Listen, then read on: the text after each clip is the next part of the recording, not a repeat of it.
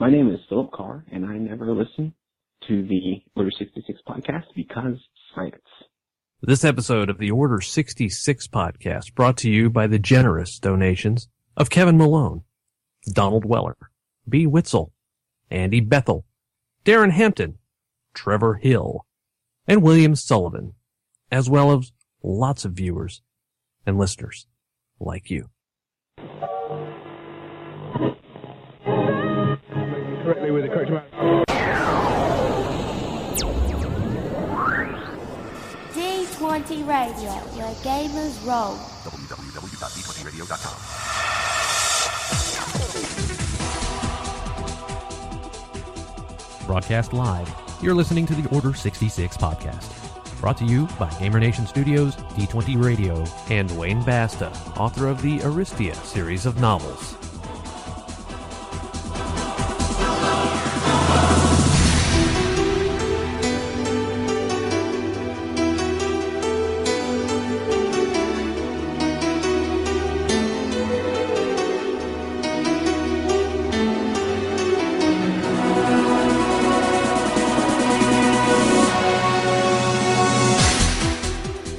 What is up, GamerNation? GM Chris here, and for those who may be tuning in for the first time, welcome, your little derrieres, here to the Order 66 podcast, the original podcast entirely devoted to Star Wars role-playing.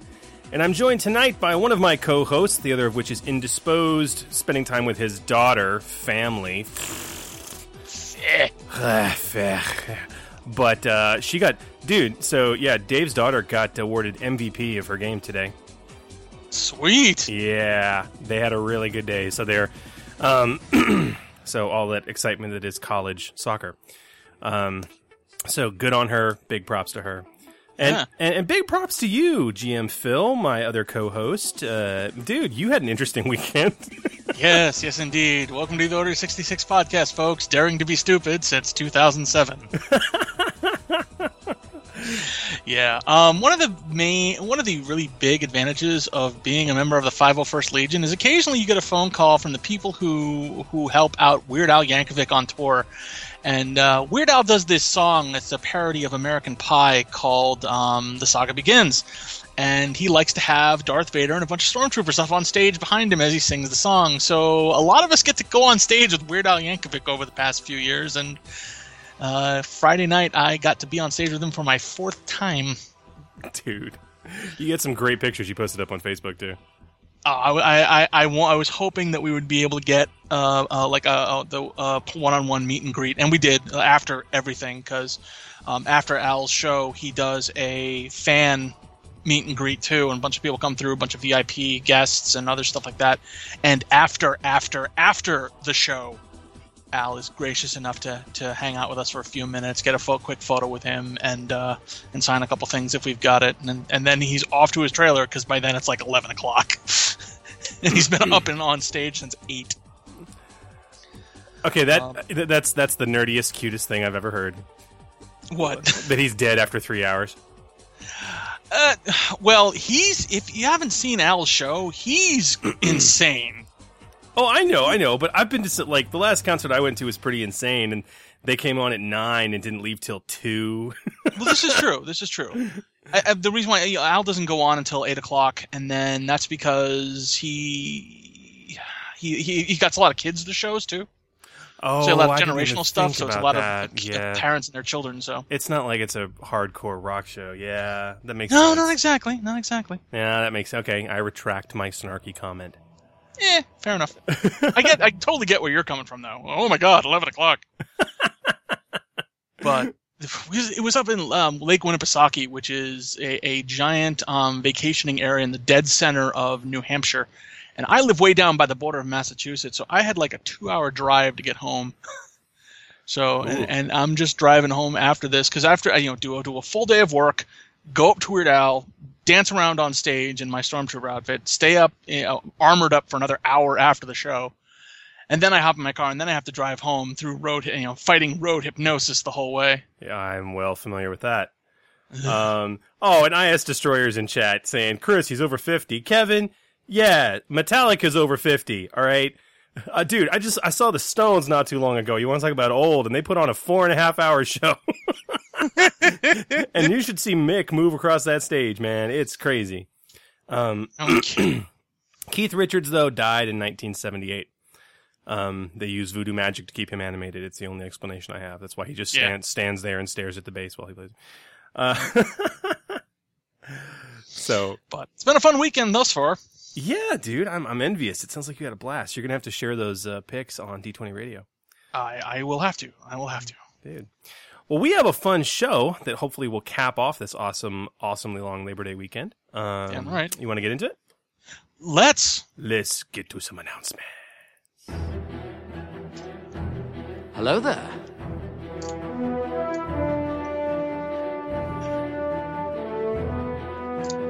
What have we here?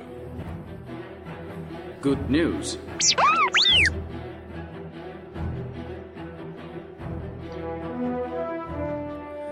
Announcements. Woo! Do we have a featured podcast this week? We do. One of our favorite geek variety shows is back as the rebooted Real Basement Dwellers recently dropped their 4th new episode, Betrayal in the House of Nintendo. Draconis and the Pseudonym return with special guest hosts Wheel Lord and Pet Pluto as they tackle the latest in the DC television universe, the return of Bill Nye the Science Guy on Netflix, Nintendo's penchant for shutting down awesome fan projects, and a huge look at Betrayal at the House on the Hill. Meaty, fun, and an awesome episode, guys. You can find that and many other great podcasts at www.d20radio.com. Yes, you can. Yes, you can. What about FFG news, man? We got kind of a slim couple weeks, yeah? Yeah, not really anything for the role-playing game other than the official announcement that Forged in Battle has released, and we'll talk about that very briefly towards the end of the show. Oh, yeah. But in other news, it also, anyone who remembers last year, this weekend, or rather this Friday, was the, what would you call it, the Force Friday? Yeah, Force Friday, yeah. Yeah, Force Friday, where they released like all the books and news and toys for Star Wars Force Awakens. Well, they kind of did it again this past Friday as well, except all about the Rogue One. They announced like a bunch of Lego kits and previews of all like some of the toys that are going to be coming out. And Fantasy Flight Games announced that 2 more ships are being added to Wave 10. Now, they previewed Wave 10 at Gen Con. There were only 3 ships, which is a little odd. And now we found out why. It's because the other 2 ships in the wave are the U-Wing Transport and the new TIE Fighter, the TIE Striker. So they couldn't release them yet or preview them yet? Yeah, pretty much. Most likely. Yeah. The U-Wing Transport looks absolutely awesome. And actually, the preview of this told us something about the U-Wing that we really hadn't seen anywhere, at least as far as I could tell. The fact that those forward aileron wings can actually swing back to form like more traditional maneuvering wings. See, everyone thinks this is a fighter. I don't think it is. I think it's much bigger than that. It's a transport. Oh, it's absolutely a transport. You look in the cockpit, there's 2 on the side. There's 2 pilot, co-pilot side by side. There's a underslung a troop bay. This is a big ship. You know, maybe not like Millennium Falcon big, but it's definitely a lot bigger than any standard fighter in the Alliance. So, U-Wing fighter is sort of probably a misnomer there. I would agree. The other fighter that's coming out, this one for the Empire, is the TIE Striker. It's the first new canon TIE design since the TIE Interceptor. I say canon because, as many people will argue, everything that came out after Return of the Jedi hasn't been official now. It's now legendary stuff. And I don't really consider the new First Order TIE Fighter to be any different than the normal TIE Fighter. It doesn't look any different. All that's different are the internals. Better stuff, second seat in the back, gunner seat, that sort of thing. Rear cannons? Yeah, exactly. This is a brand new TIE design. It looks like they took some of the wings from TIE Interceptors and strapped it to the cockpit module of a bomber, and it looks pretty badass. It does look badass. The picture's pretty cool. So, but you can find that right now at www.fantasyflightgames.com and add that to your X-Wing fleets a little bit later this year. oh, I can't wait for the articles on d20radio.com about it. Because I'm sure Wayne has got some squads lined up. Probably. And speaking of, while you guys are surfing about, be sure to head over to the only gaming blog with a permanent tab at Maz Kanata's Cantina, d20radio.com. The best and most brilliant gaming minds continue to bring you stellar articles, stats, and reviews. We had a great week this past week. Lots of great articles. It was very hard for me to pick stuff to talk about. Like Ben Erickson, he gave us a new pre-gen character for 7th Sea. 7th Sea got relaunched, obviously. Oh, yeah. Wayne Basta continued his absolutely brilliant Obligometer series, which you all should read if you're not, with a wonderful deep dive into the duty-bound obligation. Chris Hunt brought us an incredibly amazing and lengthy interview with the legendary Sterling Hershey, all about running and designing amazing Star Wars games. And on Friday, very proud, we debuted a brand new writer and an amazing new article series called The GM Awakens. Scott Alden's new series following the trials, tribulations, successes, and failures of a fairly inexperienced GM who has recently picked up the hobby after a very long time away from it. His first article in the series, getting young new players into RPGs, is a really heartfelt look at his time away, the decision to come back, and his journey to bring brand new people into the game. It's just superb stuff, Scott. I can't wait to read more, and you all should too. So you guys can find all this right now and tons more excellent content daily over at d20radio.com. And while you're there, on the right-hand side of the screen, you'll see a couple links. One will take you to our forums at d20radio.com/forums. It's a big button. Another will take you to our Patreon. You can head there that way, or, of course, just go to patreon.com/d20radio. If you like this podcast and the content we produce, as well as the network and the other fine content all of our podcasts produce, and the blog, and you want to help us just keep the servers on, just a couple dollars a month, we'll show your support for this effort, which is greatly appreciated. And as we like to say, we'll continue to keep our authors paid for the content they write, and that is extremely important to us. And what, social media? Absolutely. Stay in the know by following D20 Radio on the Facebooks for news and podcast info on a daily basis. And of course, you can also follow all of us on Twitter at D20 Radio. We post and tweet show info and announcements regularly. Woohoo! Well, guys, now it's time to check in with SWRPG Adventures and the most informative 140 characters or less on the internet with SWRPG's Adventure of the Week. And we'll see you on the other side in about 1 minute.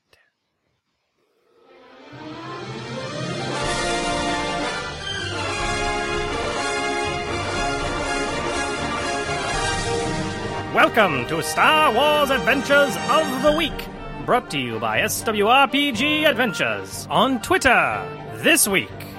A crime lord opens up his operation to 5 lucky ticket holders, ostensibly to find a successor. But his number 2 plans to take out the competition.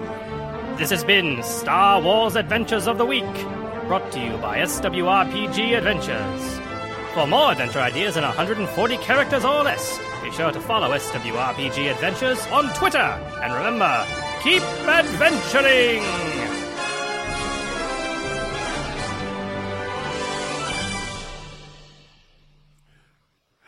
Dude, a crime lord opens up his operation to 5 lucky ticket winners, ostensibly to find a successor, but his number 2 wants to secretly take out the competition. That's like an evil Willy Wonka. It totally is. It totally is. Timely, too. Oh, sadly, yeah. Yeah. Sadly, yeah. Which means I now really just want to run a Star Wars version of Blazing Saddles. It could totally work. It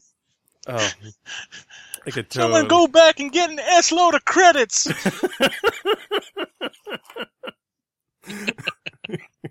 Oh, wow. I haven't seen that in far too long. Dude, so I am excited, very excited about the meat of our show, man. Yeah. This is a new one for us. It is. Let's dive right in. Let's go.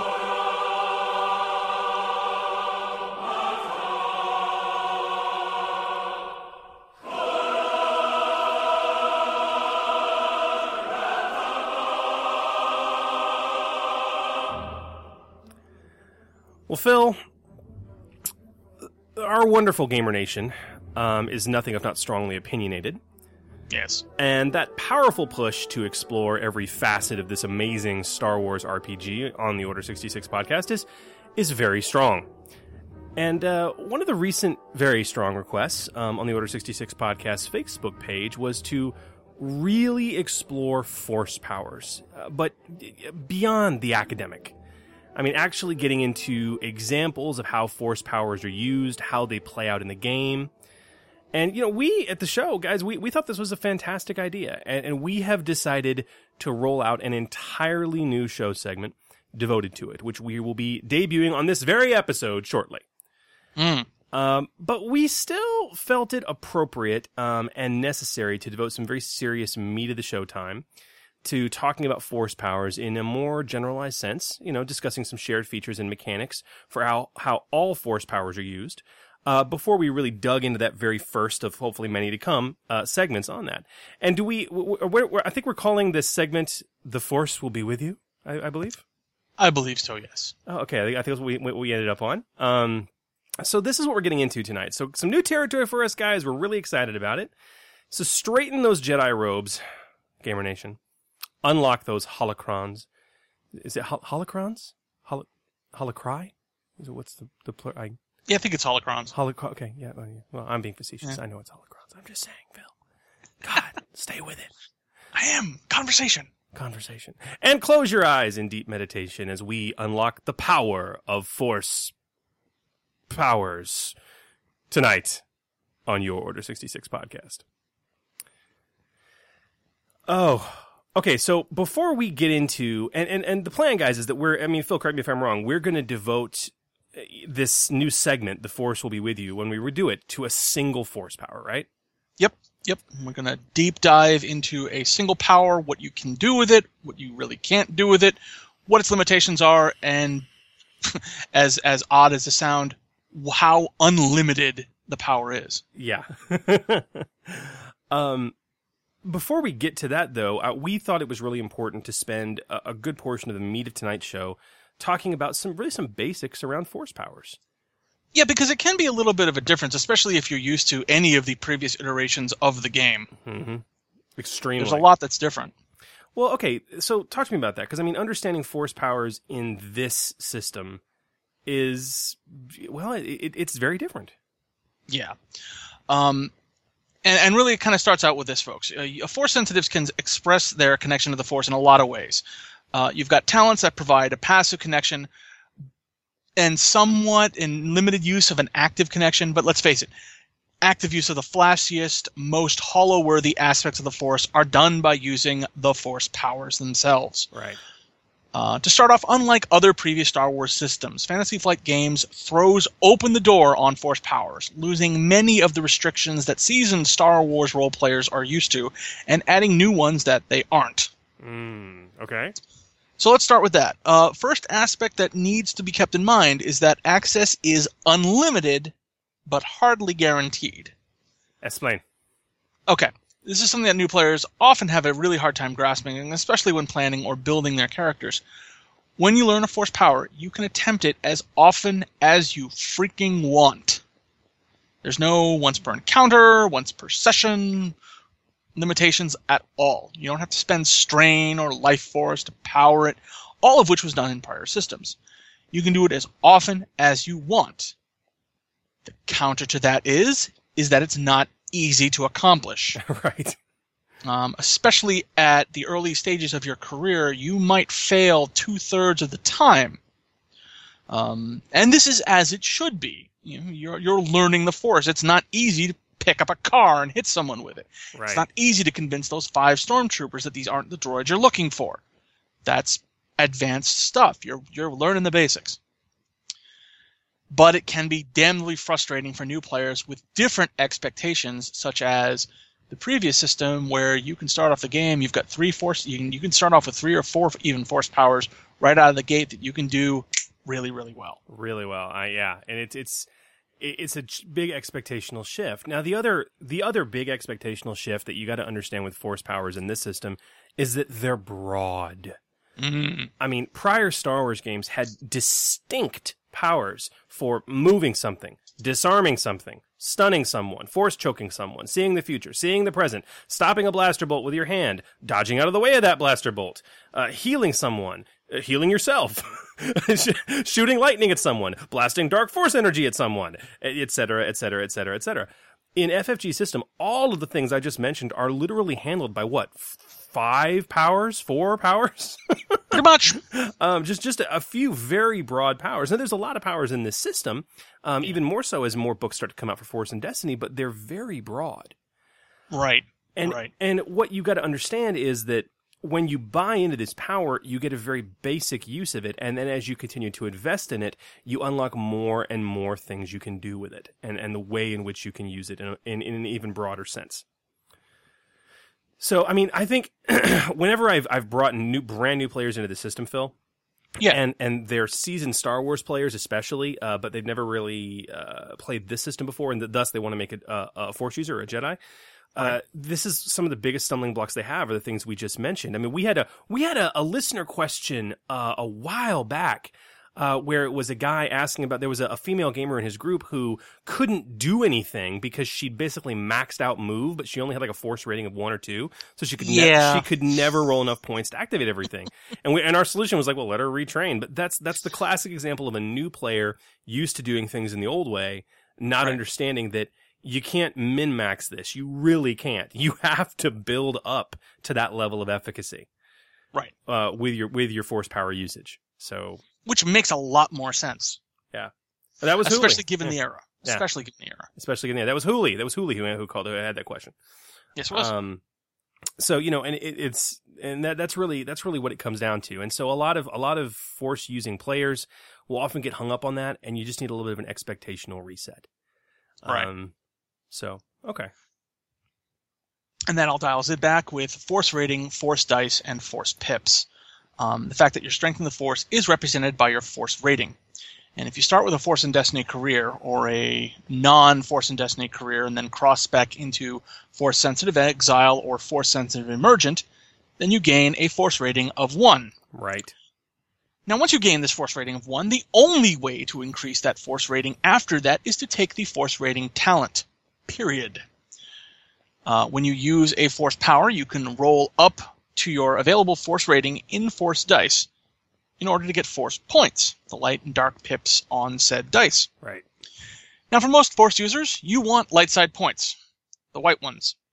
They are what you are able to use to activate your powers, unless your morality is below 30, and in which case you want the black dark side points like light side points, and vice versa.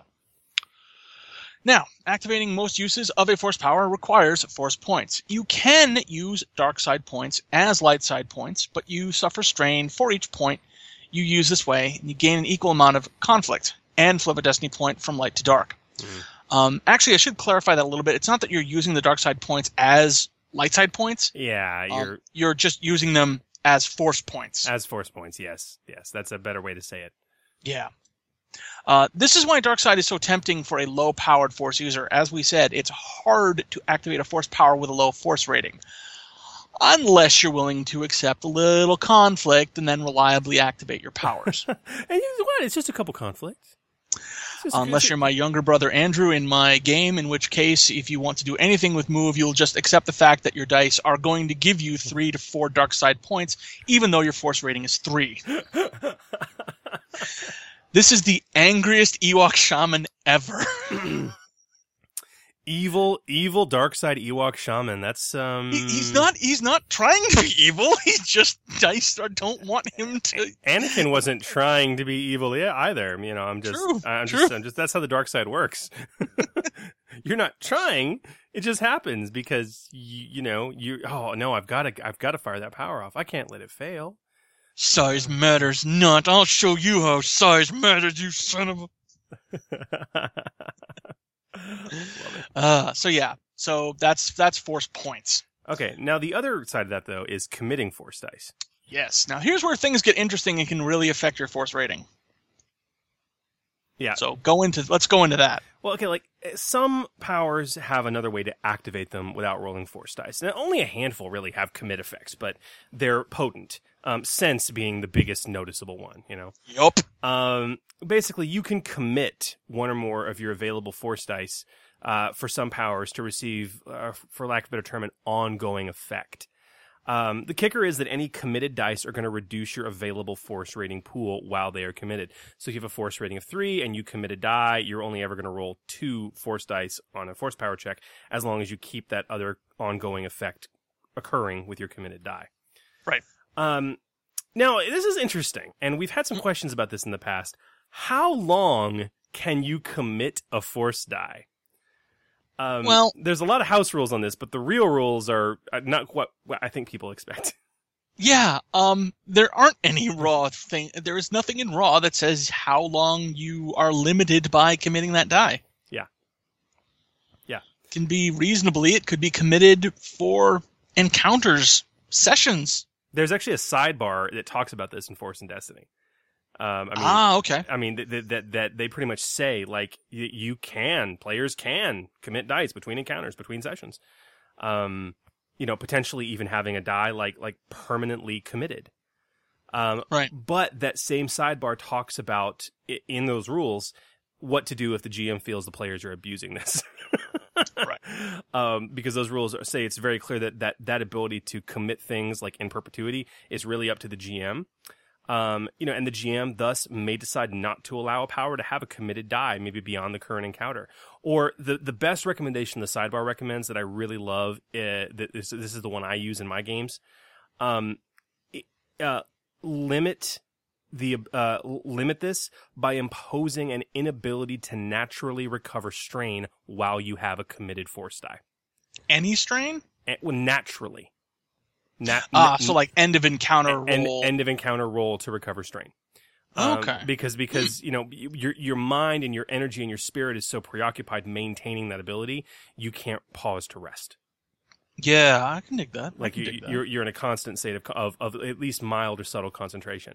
I highly recommend that. But I mean, if you're talking about rules as written, you're right, man. You can commit a die forever if you want. Your GM has the authority in not just in soft rules, but in the hard rules in the book to smack you down if they don't like it, but it's there. Right. So yeah. So that's how your force rating and force points play into the activation of powers. And obviously you can commit a die. What about activating the power itself? I mean, is it like attack? Is it a maneuver? Is it an action? Okay. Unless it is implicitly stated, and usually due to a upgrade that you have purchased for that force power. Correct. Activating any force power requires an action. Whether that's rolling the die in the heat of battle to use the power directly, or committing a force die for an ongoing benefit. And it has been clarified that yes, it takes an action to commit a force dice to a power as well. Gotcha. Now, sometimes, as noted by the power, an action to activate a power requires more than just rolling force dice. Sometimes it also requires rolling an appropriate skill check. And sometimes the exact type of check is physically called out in the power's description. But sometimes it's up to the player and the GM to determine what the best, what type of skill is used. And I love this. There's actually an awesome sidebar about this. It's actually talking about our next point for the mechanics here, and that's resisting a force power, and that right. GM determined skill comes into it. See, like the other thing too with considering about force powers, and this is another huge break from the prior systems. There's no, like, to compare it to the last D20 system, there's no like rebuke power. There's not some skill you have to learn to reflect a force power back on somebody. Right. Or resist, or just ignore it. Like, what's to put it into D&D terms, the counter spell. Okay. Yeah. Like in this system, and there's a huge sidebar on this in Force and Destiny. The nice thing about most force powers is that they just happen. But there are times when nearly any force power that targets an individual can be resisted. Yeah. And when that occurs, the force user who's performing the force power rolls an opposed check along with their force dice. Mm-hmm. Now, they talk about how discipline is typically the standard kind of go-to skill choice for the attacker's check and the target's opposed skill to set the difficulty. But challenge of wills sort of thing. Exactly, that classic challenge of wills. But sometimes, and they really get into this, the GM and the player might decide on a more appropriate set of skills. And there's some great examples that we have that I know I've used in some of my games. A character using Seek might attack, make the power, and their role might be Vigilance versus the target's Stealth, or Perception versus the target's Stealth. I've done both of those. They both make sense. Absolutely. A character who's using the Influence power might also have a skill check they need to make with a Charm or Deception versus the target's Discipline or Cool to set the difficulty. So it's pretty fluid what you might be rolling for this. So Absolutely. Just cranking up Discipline might not be the only thing you need to be concerned with if you're playing like a Force Wizard type. Absolutely. Now, when should the GM require a Force power to have a skill check with it when it's not otherwise implied or stated in the power? Because some powers obviously say, as you said, you have to roll a skill check with it. Right. There's a couple times that are very specific that the GM should always require this to be a resistible Force power. Yeah. The first of which being is if the power is targeting a PC. In that case, it's always opposed. Always opposed. It's Okay. always going to be an opposed check. Okay. Second one is if it targets the equivalent NPC, a nemesis, or even a plot critical named rival. Okay. That is also an opposed check. It should be. Yeah, should be. Okay. And I don't think enough GMs remember this or recall it. Either way, I mean, there are some GMs who are like, "Oh, opposed check versus everything," all the way down to like minion groups, you know. Yeah, it's ridiculous. But look, even a typical rival, even a boss's lieutenant, if he's just kind of there as a challenge, he's just a lieutenant. You might use a Force power against that guy that doesn't require a check because he's "quote unquote" not plot critical. Yeah, does he have a name? Does it make sense? Is he going to show up again? If he ain't going to show up again, he's not plot critical. Why is this irresistible? Yeah. Take him out. Take him out. There you go. Okay.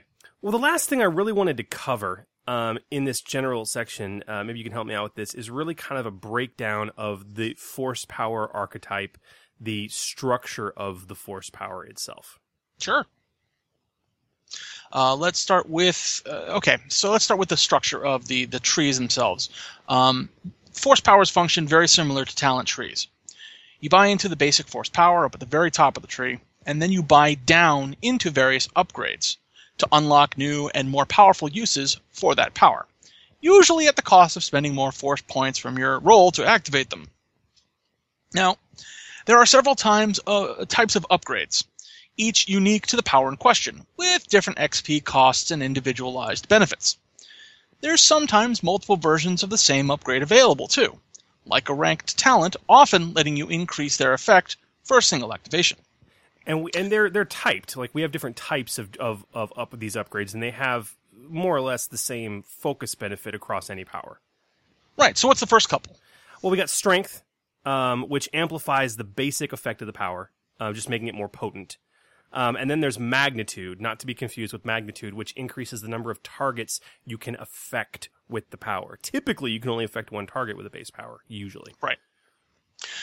Then the next one we've got is Duration, which usually increases the length of time for the power's effects, followed by Range, which upgrades the distance from which the power can affect targets.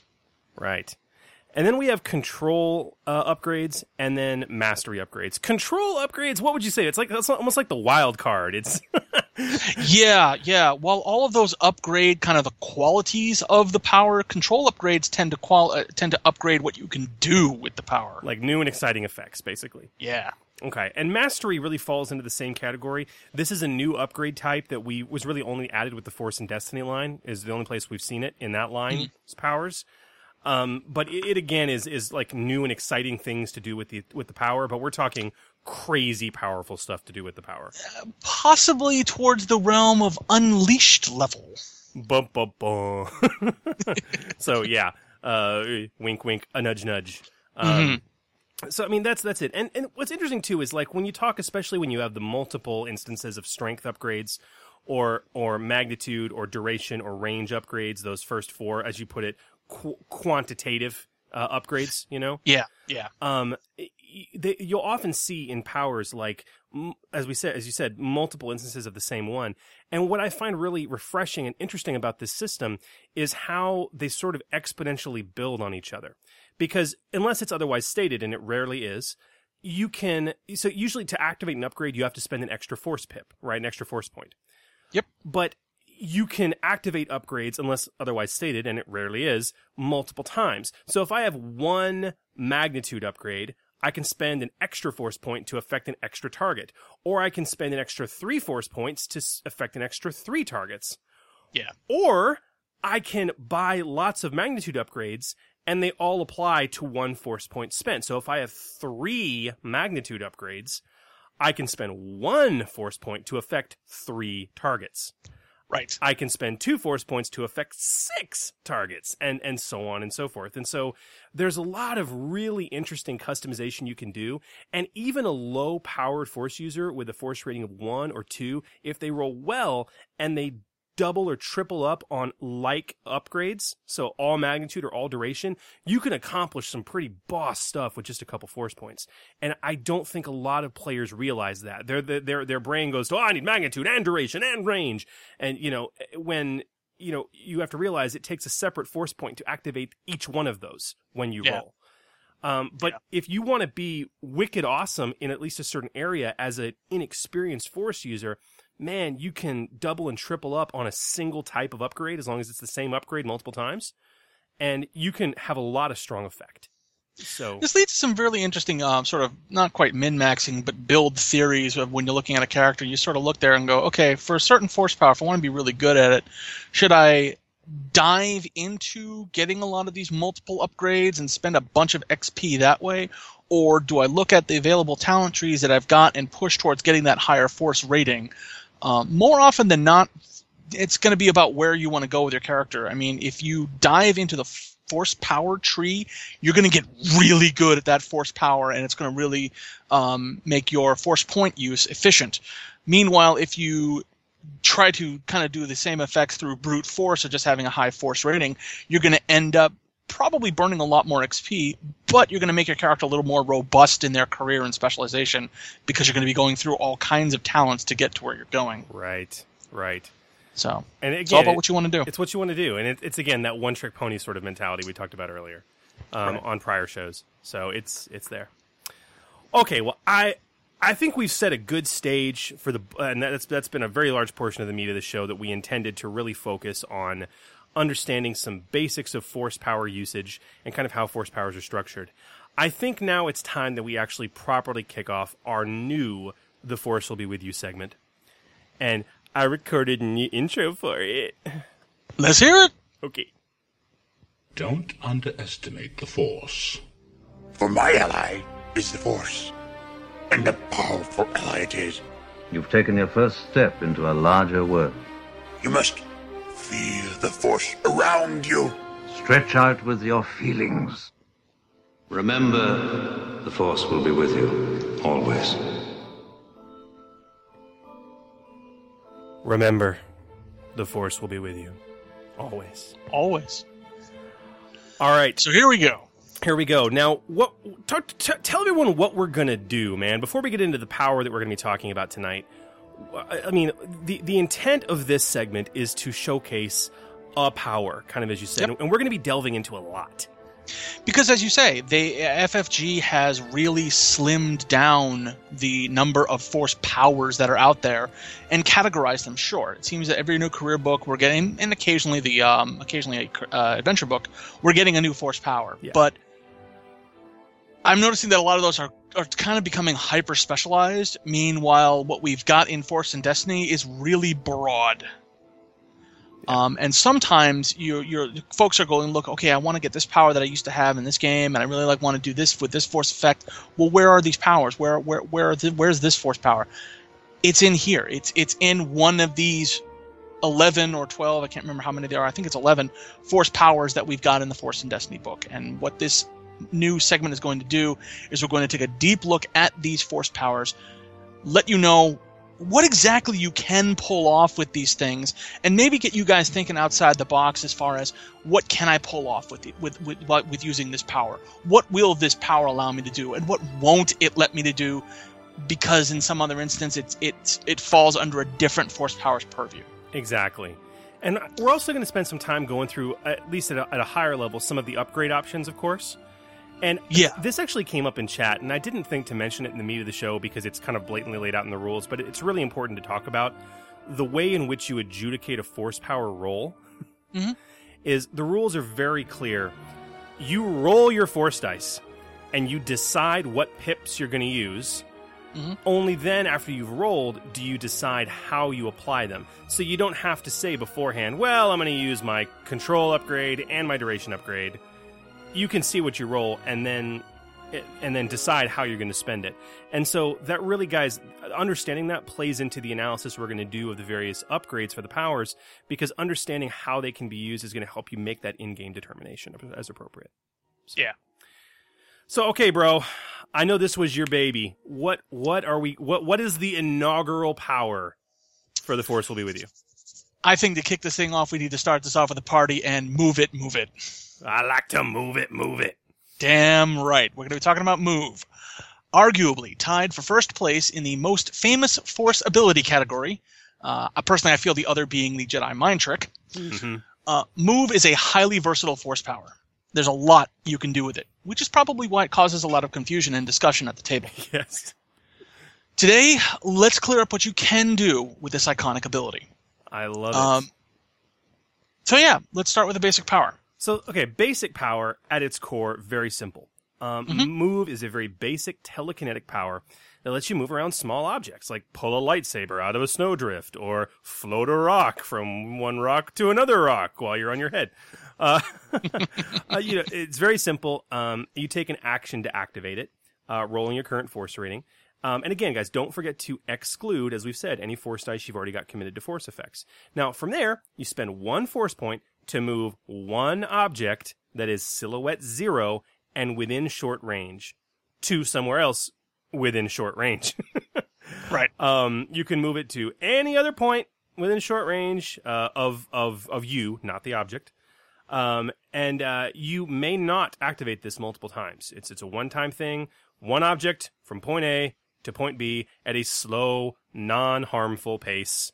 I can't reach that and I need it. I will move it to me or move it somewhere else. That's it. Right. Very useful. Very handy. Especially when you're pulling lightsabers out of snowdrifts, which tends to be a theme in the movies, apparently. It does. A lot of players don't find this very sexy in combat. No, but it's not supposed to be used in combat. It's not supposed to be. I mean, it's very situational. It is, but also it can be life-saving to just have. Yeah. I've got the ability to move something, moving around. I've got a code cylinder across the room that is going to open this cell that I'm in. I'm going to use move and pick that up and draw that over to me. Arguably, you could even use it to help out. I believe an R2 unit is silhouette 0. Ah. So you can use it to pick up a small droid at the very least and move it to a different location, and maybe that will allow a droid to move down a conveyor shaft that you can't get to, but now that with telekinesis this droid can. Right. So you can do both. You can do a lot with it, but let's face it, you want to do bigger and badder things with this power. Oh yes, you do. So we're talking upgrades. We're talking upgrades, and I believe the first place we should probably start is let's start with some of the control upgrades. Okay. Because the control upgrades are what you really start to do with some of the sexiness here. They aren't, and that's the funny thing about control upgrades is they're just in the tree as control upgrade this, control upgrade that. They're not really addressed. So, right. But their descriptors are very, very clarifying as to what you can and can't do with it. So the first control upgrade that you get to is what I like to call harmful objects. You can now move objects with sufficient velocity to injure someone or something. I call this the first upgrade every player gets. You think?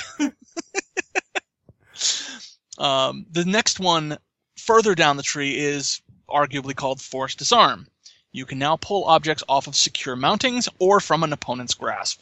This is really interesting because for such a broad typicality these powers have, this is very specific. And I've had frustrated players who don't have this particular control upgrade get pissy when I have to so rarely say no, you can't attempt that. I mean, I'm sure maybe I could, maybe like give him like a super hard discipline check or something, but it's like there's an ability that lets you disarm the guy. You don't have the ability. Yeah, it's yeah.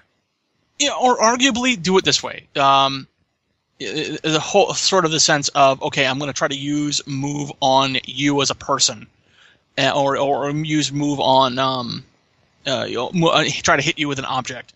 And if I miss but roll 3 advantage, then we'll say that, okay, I tried to grab your gun and hit you with that and it failed or something, but I still disarmed you of the gun. Standard advantage expenditure stuff.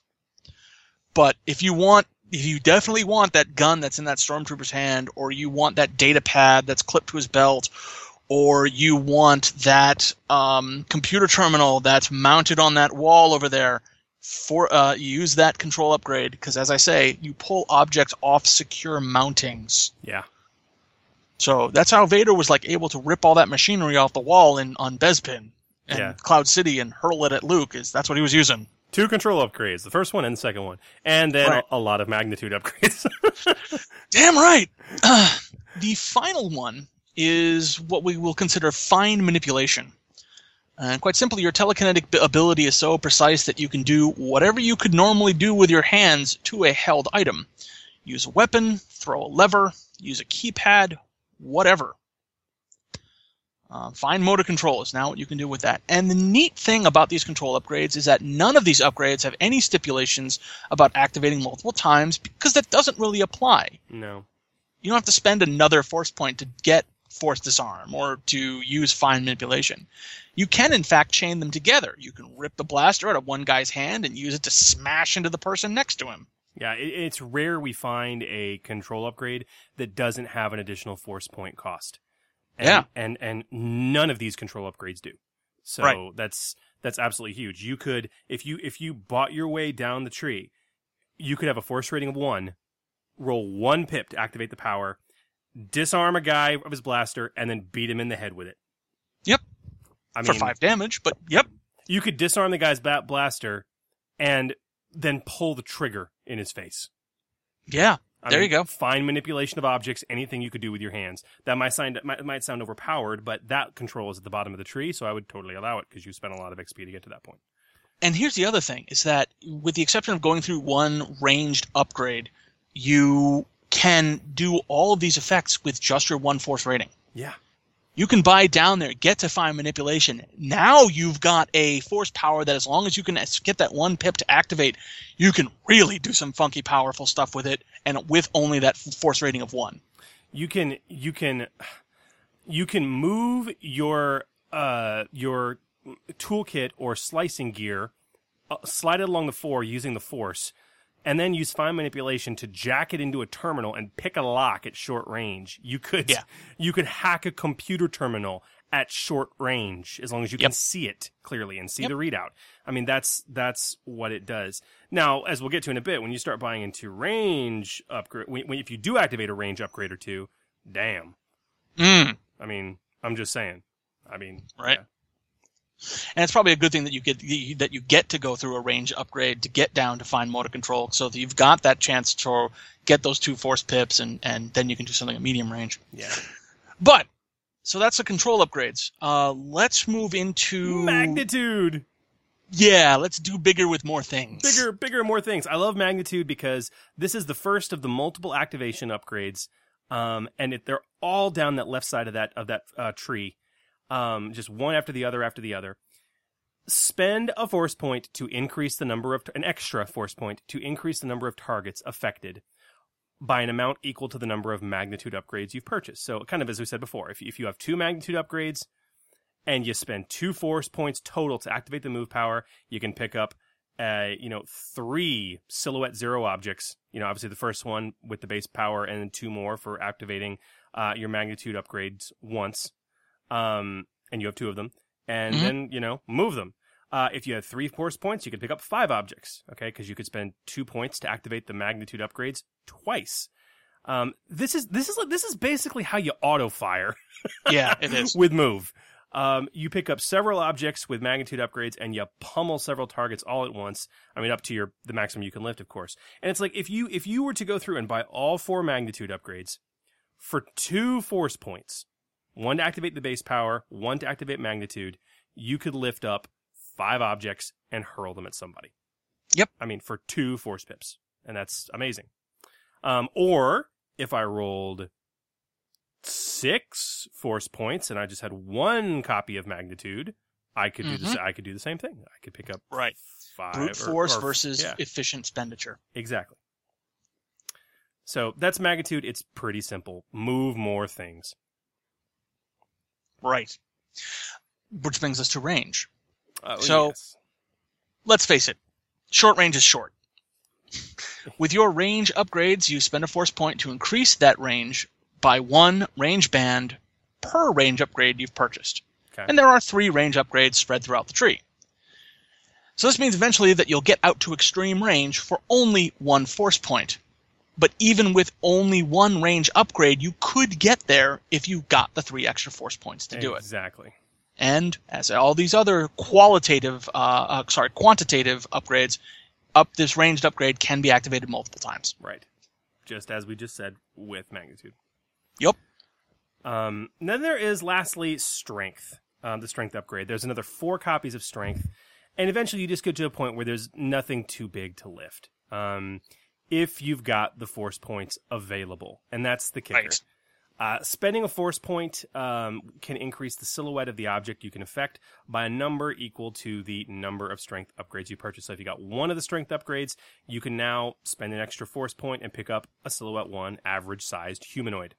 If you have all 4 strength upgrades, 1 extra force point would let you pick up an AT-AT or a YT-1300 CEC white.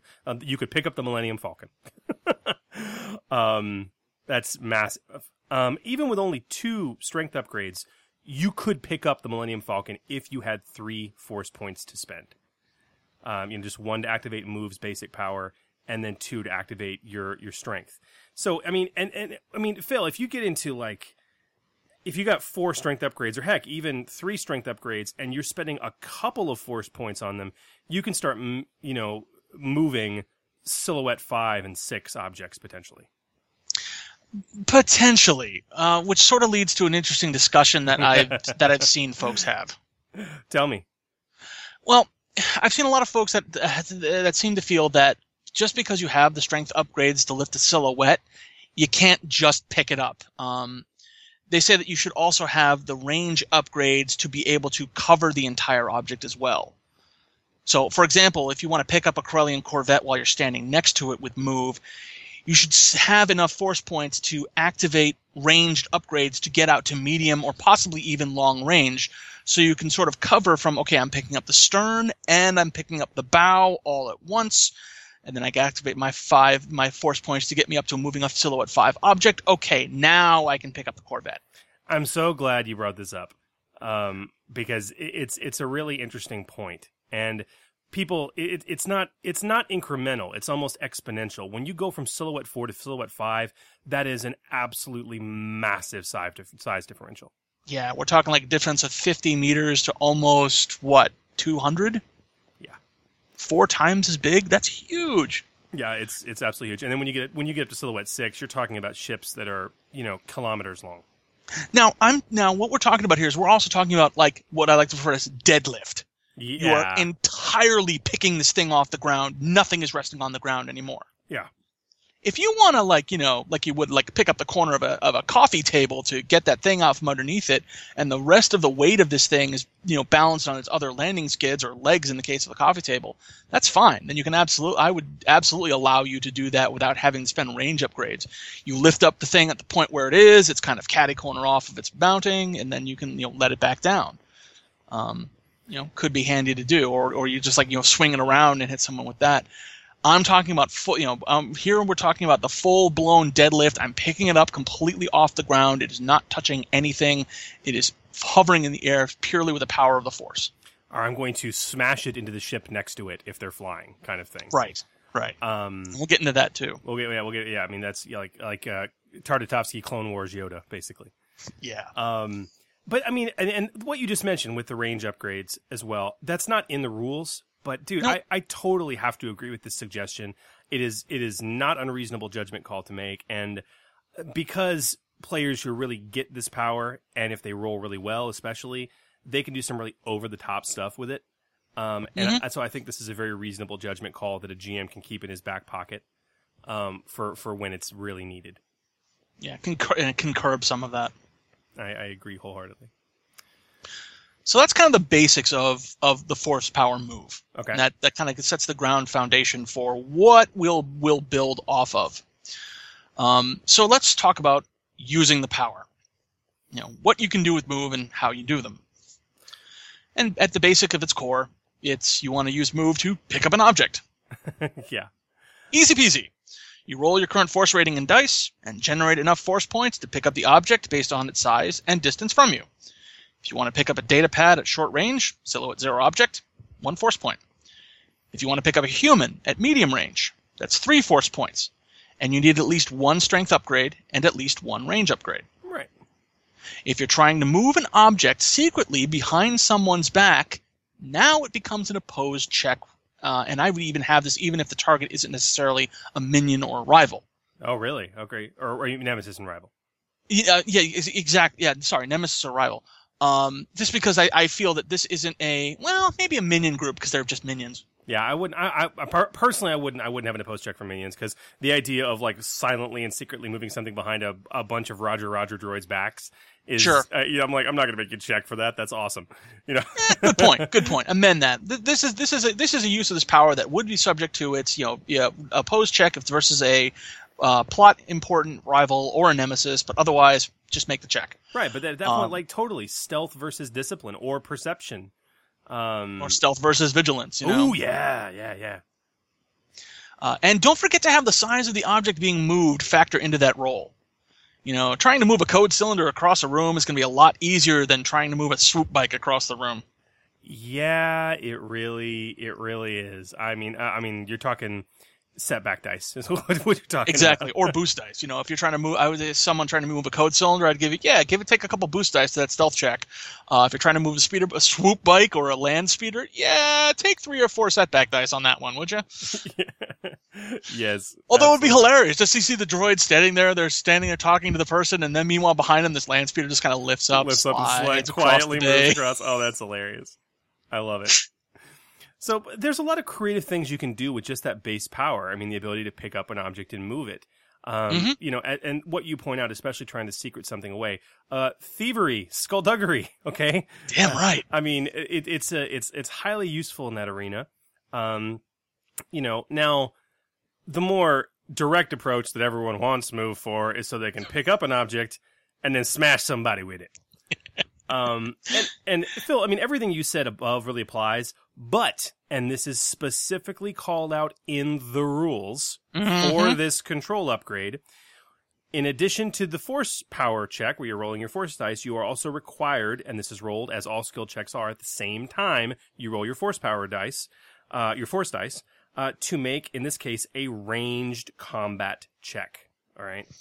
Yes. Now, a ranged combat check with this power is made using the discipline skill. Right. But so it's use the discipline skill, but it's treated like a ranged combat check. What that means is that range defense applies, cover and concealment apply, aiming applies. Okay, for to benefit you. Okay, things like that. Any critical injury that you're suffering that could reasonably affect this check applies. Exactly. So, you make that range combat check. Now, what's a little odd though is that the difficulty for the check is not what you would normally expect. Normally your difficulty is based on the distance between you and the target. In this case, because obviously there's a lot of weird factors. First of all, the force, in quotation marks, changes everything. But I mean, I could be, you know, the attacking object could be at short range from me and engage with this person, or vice versa. There's a lot of, you know, there's a lot of situationalness. So the idea is the difficulty for that combat check is based on the size of the object you are lifting, not the range. So somebody using a silhouette 0 object, like if I'm going to smack somebody with a data pad, there's actually simple difficulty. There's no difficulty dice. I mean, I could still fail if I roll all blanks. Or all failures, all blanks and failures, but and adversary and range defense would fall into that as well. Exactly, adversary talent applies. But you know, so the point is though, generally speaking, this is very easy to pull off. But since the damage is only 5, you're probably not going to leave more than just a bruise. Usually a target soak is going to take the majority of that damage. Now, other than that, objects deal 10 times their silhouette in damage. So if I'm throwing a person, that's 10 wounds. Now we're talking, right? And then it just gets better and better and better. Right. Now, what about like very large objects that are going to hit multiple targets? I mean, like if I'm going to lift in the aforementioned example, the AT-AT, can I smash a squad of snow troopers that are standing next to it? This is actually called out in the description of the power as well. It's really up to the GM to determine if a particularly massive object is going to hit multiple targets, like that scenario you just gave. I've actually got some suggestions for that, and we'll go over that a little bit later. But ultimately, you know, you want to pick up a freighter and smash a couple stormtrooper squads with it. Kind of up to your GM to say whether or not that works or not. Yeah, I think that's a great use of advantage and or triumph and threat and despair, if you ask me. Yeah. Now, as we said, defenses and are going to apply because this is considered a ranged check, a ranged attack check. And so would bonuses, as we said. What about auto fire? Because good question. Aside from the air quotes auto fire we talked about, where I'm just lifting multiple objects and going bam, bam, bam, bam, bam, can I actually use the auto fire rules? I mean, with move? Yep. And this has been clarified by the devs, good old Sam Stewart, and it's also actually mentioned in the power as well. You can hit a target or multiple targets multiple times with move using the auto-fire rules. You have to have enough force points to activate your magnitude upgrades along with using the power itself, and also you take the increased difficulty to the ranged attack check, ranged combat check for using auto-fire. So if you succeed, you can pick up an object, and for every 2 advantage you roll, you get to hit another declared target or the same target with another projectile. Okay. Now, personally, because this makes the most sense, you limit the number of times you can do that based on the number of objects you could conceivably pick up with magnitude upgrades. Magnitude, of course. That makes perfect sense. I mean, if I've got only one magnitude upgrade and I activate it and I roll auto fire and I roll 8 advantages, I'm not going to be hitting a guy 4 times, you know? Because I can't physically pick up that many objects with only 2 force points. Gotcha. Or however many force points I decide to put toward, I have available to put towards that magnitude upgrade after activating the power, picking up the object, and having the range. So. Okay. Auto fire can be really hard, but if you can pull it off, my God. Look at what Vader did to Luke. Poor Luke. Poor Luke.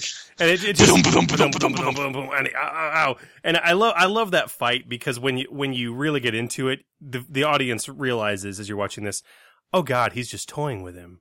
Vader's trolling him. It's like he's totally just trolling him. It's this isn't even a contest. Why is he not just killing him? Oh. And if you look at the objects, for the most part, those are silhouette 0 objects. Yeah, but when and that's the other thing too. I know soak applies to each one, but when you get hit with five damage objects, that ain't that's not a feather tap. I figure Luke, where he's wearing heavy clothing, he's probably got like a 3 brawn there, so he's got like a soak of 4. So Vader's like, 1 point damage plus net successes. Boom, boom, boom, boom, boom. We'll crit this one. Boom. Yeah, that's the other thing too. Is even if you only deal 1 point of damage, whether your discipline is very high as Vader's is was.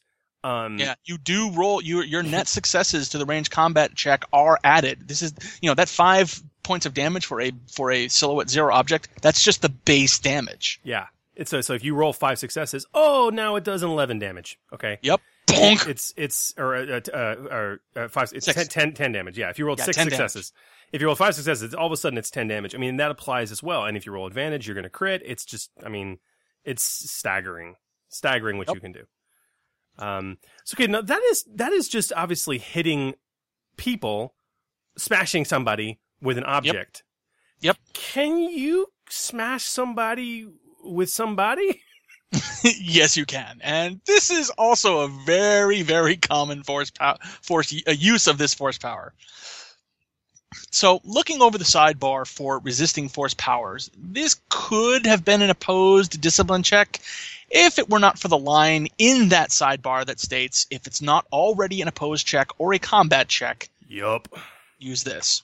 So, but still, I feel in this instance that you have to overcome a target's initial resistance to being picked up in the first place because you're trying to get enough of a grip on them to use them as a battering ram. I might make this an opposed discipline check, unless for some reason the normal range combat check difficulty is higher. Well, no, you hit it on the head, and this is what I do. You want to keep it simple, right? Phil, if you were think about it this way, and the rules have already clearly and brilliantly done this. If you are dual firing or attacking with 2 weapons, and for some reason you would have 2 different difficulties for each, you use the worst. You use the worst, and that's all you have to do here to really make it fair. Look, it's not a matter of what skill you're using, whether you're using discipline. In either you would be using discipline in either case, but is it tougher for the person you're moving to resist? Or is the actual range combat check tougher? Almost always it's the discipline to resist because it's an actual opposed check at that point. Then just use that. And then don't worry about rolling separately for the range check. You've succeeded. Okay. But just use the hardest difficulty and you're fine. Now, and here's the other thing: is that arguably, it's a discipline versus discipline, but arguably, because this is like telekinesis, you're trying to get like a force grip on someone. A target could conceivably try to wriggle out of your telekinetic grip, possibly allowing for coordination or athletics to be used as the opposed check. That's a possibility. I've never actually done that. I've always treated it discipline.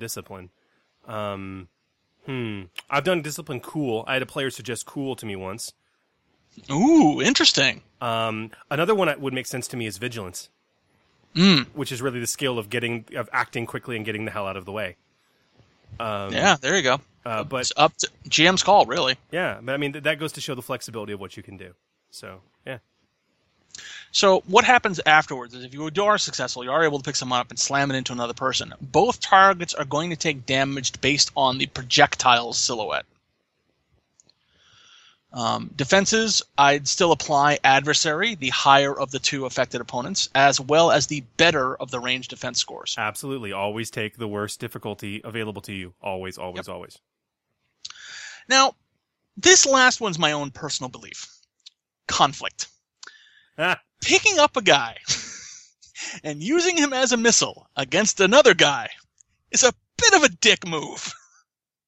I like it. I think it's effective, but it's a little excessive and borderline brutally efficient. And once you start talking about those terms, you're definitely skirting on the edge of the dark side to me. I personally give 1 conflict to any of my PCs who do this. What if that's just me? What if they're doing it to droids? Arguably then I'd still do it just because I want to be consistent. Well, and this is the other thing too, is like prior editions of the game called out like, this could be dark side worthy unless it's a droid. because droids aren't alive. I hated that because one of the central conflicts in Star Wars is the fact that we all know that droids have sentience, okay? Yeah. And that innate struggle is, these things have feelings, they have emotion, they feel pain. And so I don't go as extreme as you do with this. It's not a guaranteed conflict if one of my players does this. Mm-hmm. But you got a 50-50 shot. It depends on your emotional state. If you've got 2 dark side acolytes that are trying to slice you up and are spitting hate and vitriol at you, and you do this, I mean, depending on your mindset at the time and whether you're angry or not, I probably won't give you a conflict for that at my table. But again, the reason why I'm so easy to hand it out is because of the nature of conflict. Because it's not like a guaranteed slip towards the dark side. It's more just kind of slow. If anything, it's more of just a slower in your progression towards Paragon. Yeah. Yeah. So that was my reasoning behind it, because it's not an automatic, oh, you're screwed. It's just one of those, okay, that's fine. Little brutally efficient. And sometimes the situation calls for being brutally efficient. Yeah. Like in this situation, you say two Sith acolytes are trying to carve you up. Fastest way to deal with them is pick them both up, smack them together against each other. Brutally efficient, gets the job done immediately. And let's face it, if the way I feel about it is, if you have to do that, you pick up and you're consciously, all right, I'm just going to take you guys out now. Yeah. It's kind of on the same aspect of jumping the gun, setting an ambush, attacking first. That whole, we're ending this now. I'm done with this. Now, when you do this, both targets should be taking the damage. Oh, yeah. All right? Oh, yeah. So let me throw something else at you, that a little bit of an ad lib here, audible in Sure. the notes. Something that one of my players once did that really surprised me, and it makes perfect sense, and I didn't think about it, but it makes absolutely perfect sense. They activated the magnitude upgrade before they did this, and they didn't lift one guy up and throw him into the other guy. They, to use your example, lifted both guys up and smacked them into each other. And at that point, you're talking 2 hits. Yeah, you are. Yeah. If you can do the magnitude upgrade, I would. I'd still treat that as auto fire. We did. We treated it as auto fire. He had the magnitude upgrade, and I told him, you're gonna have to pull off 2 advantage to do this. But he did, and that's a great example of how you can bring that in. He pulled off the magnitude upgrade, and he got his 2 advantage. Boom, smacked them both into each other, and at that point, they both took. He rolled, I think, 2 or 3 successes, so they both took like 12 damage twice. Ugh. Okay. 12! It's just smack. And they were both out. So, that was, and I thought that was brilliant. No, that's perfect. It's absolutely perfect. Now, the other classic thing with move, and this, as we talked about, gets into that really second control upgrade, pulling objects out of other people's hands. Yep. This is, again, if you got the upgrade, at that point, it's just a matter, guys, of straight up force rating roll to generate enough points to affect the object that's being held in place. Yeah. If if it's a blaster, pistol, it's a silhouette 0. Okay. At that point, if you have the control upgrade, you're talking about a single force point. Yeah, maybe 2 if the target's at medium range. If they're at medium range, correctly, and you need to activate that range upgrade. Now, if this is being used against a target that could resist the power, like another PC or a nemesis or a plot critical rival, it really should be an opposed check in that case. Versus, what would you versus? Discipline is the go-to choice, but athletics. I'd say athletics if it's better. If it's better, I would use the harder of the 2. What about vigilance? Sure. Like snatching that thing away really quickly, or coordination. Yep. Well, see, I don't know about coordination in this case, because this is raw power. Oh, you're right. At that point, then I take back vigilance. I really do. I agree with you. I think athletics makes the most choice, because you're holding it and they're trying to pull it away from you. Right. Are you stronger than them? That's really what it comes down to. Yeah. Either stronger in will or stronger physically. Physically than the effect they're trying to put forth. Yeah. Interesting. And keep in mind, guys, it doesn't have to be ripping something out of their hands. This could be an object that's stowed or holstered or wall-mounted or wall-bolted. Luke pulled that Jabba guardsman's pistol right out of the holster. Abso-freaking-lutely. He's unarmed. Yes, I'm unarmed. You fools. You fools. He's no Jedi. Okay, so, smacking people with objects, smacking people with people, pulling objects out of each other's hands. What other really fun and cool stuff can we do with the various upgrades and activations in Move? Well, Obi-Wan did this in episode 2. Open doors. Huh. Now, opening doors easy to do in concept. You need to determine how big the door is. For instance, is it a hatch? That might be a silhouette 0. Standard Death Star blast door? It's probably silhouette 2. Massive hangar door for the Rebel base on Hoth? That's probably a silhouette 4, maybe even a silhouette 5 object. Yeah. For that, all you need to do is just roll force rating and generate enough points to activate it. Move and enough strength upgrades to match the door's silhouette. Easy peasy. Yeah, and another thing too is I've had players that they just want to like, it's like, no, I don't want to grab the door and physically move it. I just want to push the button to close the door. Keep in mind, with any force power, you got to have line of sight. Okay, so you can't push a button on the other side of the wall. Doesn't work that way. And don't be a dick and be like, no, you can't do that because you don't have the fine manipulation control upgrade. There's fine manipulation, and then there's like, if somebody with just meaty fists could pound it and get it done, that's not really fine manipulation. So yeah, I don't think Darth Maul had fine manipulation. I just think he had telekinesis, and he picked up that object and smashed the door panel open with it. I mean, that's precisely it. So don't go overboard with this. If somebody wants to push a button, okay, that's not really in the realm of serious, tactical or tactile usage, which you get with that massive control upgrade. Right. But even then, if you can't see the panel or if it's locked, so pushing a button doesn't matter, hell yeah. Grab that door and brute force it open. I mean, why not? Works for Obi-Wan. It can work for you. It works for Obi-Wan, and it can work for you. So let's take that a little bit more to the next level, not just pushing a button. Let's talk about using objects remotely. Something like you mentioned earlier, slicing a terminal or jury-rigging repairs on a broken hatch across the room. Yeah. For that, you're going to be rolling a force power check in addition to the skill roll you would use to normally make that check. Correct. So you just set the difficulty, determine what it is, and you determine the skill that you're using against it, be it computers or mechanics or medicine, piloting. Imagine sitting in the back seat trying to fly a airspeeder with move object. I love it. I think it's brilliant. While some dude is on top of you trying to cut your head off, this is like, for example, you get arrested and the cop throws you in the back of the car, that secured, isolated back seat, and as the cop's outside talking to somebody, you use move and piloting planetary to go. And then you have this high-speed chase where you're flying the car from the back seat. I love it. I absolutely love it. For that, you're going to use increases and upgrades to the difficulty based on the distance as would be appropriate. I mean, if you're trying to slice a terminal from across a room or even farther, it's going to be hard for you to read the screen. So I would definitely add some setback or increase the difficulty or possibly even upgrade the difficulty totally. For that. I would agree completely. But yeah, just get enough force points to be able to affect the object that you're doing. Okay, so really fine manipulation. Yeah. And I mentioned this earlier in a very flippant fashion, but this is very serious. Can you fight with weapons remotely? Can you do the Darth Treya style? I mean, there was actually in the last D20 system an actual force power just for this.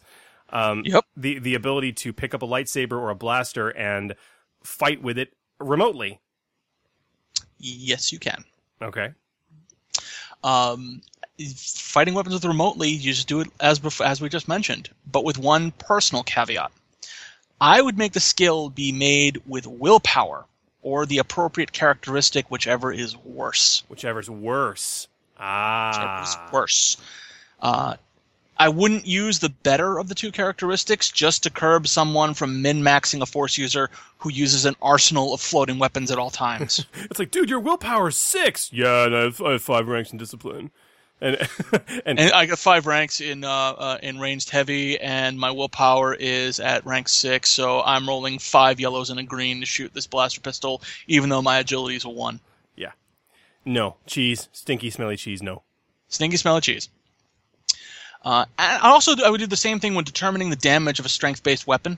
Again, this is my personal recommendation. Raw doesn't implicitly cover this at all. They don't even say what you would use if you wanted to do this. No. They just kind of leave it open and vague. And I think I think they did a good call here and kind of left it up to the GM to be like, okay, what would be best in this situation?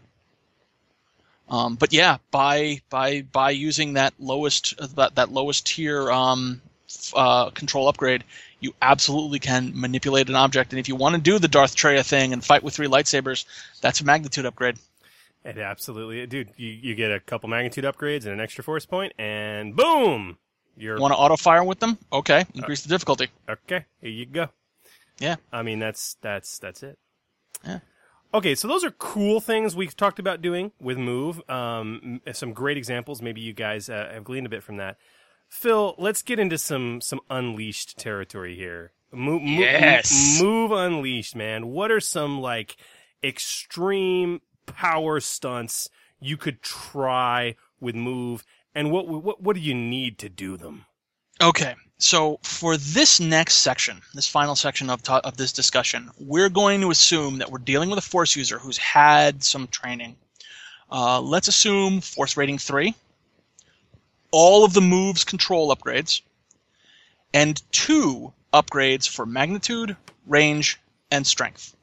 Dang! Okay, I got to pull this up so I can do the math on that. Sure. We're talking about just in terms of just raw XP expenditure. You're talking about easily 300, 350 range. How many range upgrades did you say? Two for each. So two range, 2 magnitude, 2 strength. Yep. And then all the controls. Yep. Okay, so you're talking about 10, 20, 30, 40, 50, 60, 75 XP, 80 XP, bumped into Move. Plus at least 75 into, well, actually there are some Jedi, some Force and Destiny careers where for only like 150 you could get two Force ratings. So yeah, we are talking about a 300 point character. So 300 XP. This is like super knight level here. We're talking about probably, Jedi, maybe close to being Jedi Master equivalent here, if not Jedi Master equivalent. At the very least, this should be able to be pulled off by an Inquisitor. Absolutely. Think about it that way too. Okay, easy. So that's the level of character we're talking about here. Okay.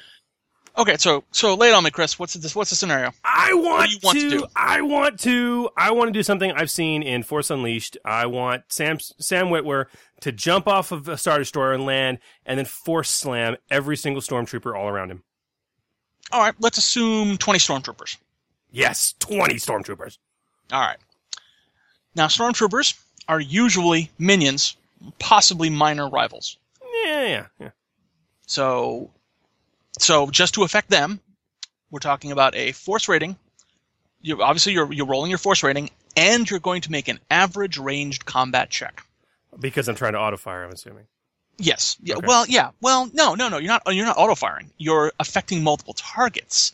Remember that a minion group is technically one target. Right. So 20 Stormtroopers might actually only be about 4 or 5 targets, depending on how the GM has them bunched up. Right. Okay. So a 4 to 5 Stormtrooper squad would be probably a Silhouette 2 target. You figure? They're kind of spread out. They're not going to be necessarily really tight-knit against each other. No, I absolutely agree. So, I mean, that's where we're getting that average difficulty from. Got it. And maybe a 2 to 3 person squad might be a Silhouette 1. Yeah, I can see that. So, in addition to scoring 1 net success on the discipline-based ranged combat check versus average difficulty, remember this, you also need to generate 5 Force points. You need 1 Force point to activate Move in and of itself. You need 1 Force point to activate the Strength upgrades to affect a Silhouette 1 or 2 target. Finally, you need 1 Force point to activate the range You need 1 Force point to activate the ranged upgrades because it's unlikely that all 20 guys are going to be at short range from you. And finally, 2 points to activate the magnitude upgrades twice to be able to affect 4 to 5 different targets. Gotcha. So you land in the middle, make that average check roll because you're not going to increase the difficulty because you're not technically auto-firing. Your average minion group for Stormtrooper doesn't have an ranged defense and they don't have an adversary 1. So it's just a 2 purple check. And as long as you score a success and 5 Force points, you just Force slammed all 3 of those groups. And if I'm Force rating 3 and willing to take some strain and some conflict, you better believe I can get 5 points. Damn right. That's pretty guaranteed, fairly odds clearly. are, yeah. It's not guaranteed, but there's a very good chance. You got a pretty good chance there. Yep, yeah, you do. And hey, even if you're only able to get, let's say you only get 4, that means that you only affect like 3 of the groups instead of all 5. Yeah, right. Oh no. Oh no. And that's the thing, is that you kind of go for the effect, you see how many points you got, and like, okay, I'm going to do this, going to do that, going to do that. All right, we'll do it. We'll end up doing it this way. There you go. Okay. I'm liking this. Give me one. What do you want to do? All right. I want to pick up a freighter and smash those 20 battle droids with it. You want to pick up the Millennium Falcon and slam it into 20 battle droids? Yes, I want to pick up this Millennium Falcon, I want to invert it, and I want to pancake that squad of 20 battle droids coming at me. Okay, so at its core, what you're talking about doing, first and foremost, is lifting a Silhouette 4 object and then using it as a projectile. Yep. So this is a force power check with a daunting discipline check as its range combat check because of that silhouette. Right. Now, if you succeed in that, you will need to generate 4 force points. 1 to activate basic move. 2 more to activate the strength upgrades twice. To get to Silhouette 4 objects, To get Silhouette 4 objects. And possibly 1 more to activate the range upgrades depending on where they are. Okay. And where the Falcon is. Now, it's only 1 object, so you don't need to use any magnitude upgrades. Okay. So, by the rules as written, you could only target 1 minion group with this trek, but I'd almost treat this like a blast attack because, on the fly. Because, if you hit, you're going to deal full damage to that target minion group, and then if you get a couple advantage on your discipline combat check, range combat check, you can catch anybody in engage range with that group. If there's another group in the area, maybe another 2 advantage to hit them as well. And I'd probably have the extra damage be half the original. So, in this case, 20 points. So blast 20, basically. Blast 20, only 20. Only 20. And consequently, on a miss, I would still let the original target take 20 damage if you roll at least 3 advantages on the combat check. They can't get out of the way. Because it's a 30-meter long ship. Exactly. I think that's actually a really hilarious moment. You got 16 droids scattering for cover while the 4 in the center look up and pathetically Roger, uh-oh. and pancake it. Okay. All right. This is Force Unleashed epic stuff here. Okay. Yeah, and this also got mentioned in chat and I told him to wait for it. Okay. I got another one. I got a last one for you. All right. Yep. Continuing my Force Unleashed memories of playing this awesome game. Ram Coda is yelling in my ear, to pull it out of the sky, and I want to grab a Star Destroyer in low orbit and pull it out of the sky. Can I do this with move in this system? Can I do it if I've got that Jedi Master level of expertise? And as Swiftdraw asked back on about 9:30, almost an hour ago, here it is, buddy. Yes, you can. Sort of. Okay. For all you wannabe Star Killers out there, by Raw, the Star Destroyer is an object. It's not a rival. It's not a PC. It's not a nemesis. However, it is almost certainly has a prominent rival, PC, or nemesis in control of the ship. So for this, I would argue that you make a discipline check, an oppose check, against the leadership role of that commander. Amen. As they try to direct efforts to break free of your force-fueled tractor beam. Love it. So the roll is a force power check and an opposed discipline check versus their commander's leadership. Okay, I'm buying this, okay. You need to generate 7 force points. Whoa. 1 to activate move. 4 points to activate the strength upgrades enough times to affect a Silhouette 8 object. And 2 points to activate the ranged upgrades twice to get to extreme range. Now, extreme range is a little nebulous. As it just kind of says, anything beyond this point is extreme range. Yeah. So, and even if we talk about my whole, you need to be able to affect touch the whole craft to be able to grab it in the force. No, I don't care where you are. The Star Destroyer is definitely extreme range while long. I would agree. I wouldn't let you do this from orbit. That's because really, even from orbit, if you can still technically see a Star Destroyer in orbit, but you're just not going to be able to move it with any real effect. Right. Certainly with any real speed. It's not like you're going to be able to grab it when it's 10 kilometers up and instantly in that same round slam it into the ground. If you could do that, the ship's going to break up on re-entry anyway from traveling that fast. It's going to take multiple rounds of effort, I think. Minutes of effort. Which is pretty much what you saw in the game, actually. Pretty much, yeah. Now, I said you needed 7 force points, and we're talking about a character with a force rating of 3.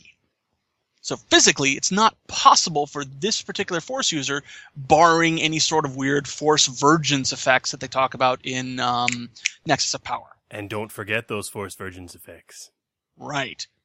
But what if you can? What if he'd get those extra force points that he needed? So what would the effect be? Well, if you force it to the ground, quite simply, anything under the Star Destroyer is just gone. It's squashed flat. I wouldn't have the Star Destroyer take, it's a Silhouette 8 object, so it takes 80 points of damage. That, which translates into 8 damage. That's kind of meh. That's the point. This is the point where narration takes over. Exactly. I would say that if you were able to grab the Star Destroyer and crash it in the ground, the Star Destroyer at the very least takes a collision. Possibly a major collision if you rolled a triumph. I would agree. So, yeah, you can do it. Swift draws in the chat. So go assassinate the ship commander first. Got it. I'm gonna build. We'll go back to our droid episode. I'm gonna build an assassination droid. I'm gonna sneak him on board the ship, and his job while we invade the lower base is gonna be to assassinate the ship's commander. And the moment happens, we go outside and we pull the ship out of the ground. That's actually a really awesome session idea. All to make sure you don't have an opposed discipline check. Now, the thing is, that droid had better go on a hunt to assassinate the entire senior staff, because just taking out the captain doesn't mean that the first officer isn't going to step up and take command, or the chief engineer or someone like that. So basically, you'll make the check easier, but there's always going to be someone who's going to assume command. Yes, militaries have a command structure for a reason. Yes. It cracks me up. I've been listening to one of the other podcasts I really enjoy, and they only release an episode every 4 months, and the episodes are 4 to 5 hours long, is Hardcore History with Dan Carlin. Okay. You will get some of the best campaign ideas in your life from this, because he's a big military history guy. So he just finished a 5-part series on the kings of Persia, right? And it ended with the rise of Alexander the Great and his destruction of the last king of Persia and all those battles and stuff like that. He did a 5-part series on the great Khans, okay, and going into all their battles and stuff. And there's this pattern that happens with these ancient armies, especially where you have the ruler who is also on the battlefield. You take out the officer and the army will melt, okay? If you take out the guy, the army will usually melt, okay? Yeah. And if you have a squad or a group that's off by themselves and you take out their officer, they will freak out, run away, and melt. Historically, that is always what happened. That's why you went after the officers. Right. Modern militaries realized this was a problem a long time ago. Therefore, there is a command structure in place. Yes. So, yeah, it's like you say, it's not going to solve the problem, but at the least, it'll make an easier check, right? Damn right. You're talking about a guy who's probably got, charisma 3 or 4 and easily 3 or 4 ranks in leadership. And you take him out, all of a sudden his plucky first officer steps up and he might have a charisma, a presence of 3 and only 2 ranks of leadership. Exactly. But yeah, that's how you can do some really unleashed stuff with your move power. There you go. And, just to kind of bring this all to a close, with basic move, you can do some pretty handy and neat tricks, able to move items around without touching them. And to do anything really impressive, you're going to need some upgrades as well as a reliable way to generate the force points you need to power them. You can climb down the move tree to a point where you can do some awesome things for a single force point, doing the whole fine manipulation aspects, ripping weapons out of your opponent's hands reliably. And if you want to do any of the showy telekinetic feats with move, better wait to pick up those upgrades until after you get a force rating of 2, at least. Yeah, but this is one of the few powers that you can really be effective with a low force rating if you focus. If you try and go across, I'm gonna get a range and I'm gonna get a duration and a magnitude, or not duration, yeah. But if I'm gonna get a magnitude and a range and a strength, and you at that point when you start separating it out like that, you're not going to be successful. But if you especially at early force ratings, when you're at a 1 or a 2, if you focus on one thing, you can accomplish it extremely well. So, yeah. All right, guys. Well, that brings a close to our very first "The Force Will Be With You" segment. And I love it. We already have our first few of these planned out in terms of what powers we're going to cover. And do we want to tease them with what our next power is going to be? I think that we should probably go with the other, the power that this was tied for as the most iconic for the Jedi. And I think next time we'll talk about influence. I agree. But not next episode. Not next episode, as we'll come to. We have a very special next episode planned. Damn right. Additionally, because move is a very complex power, we spent a lot of time on it.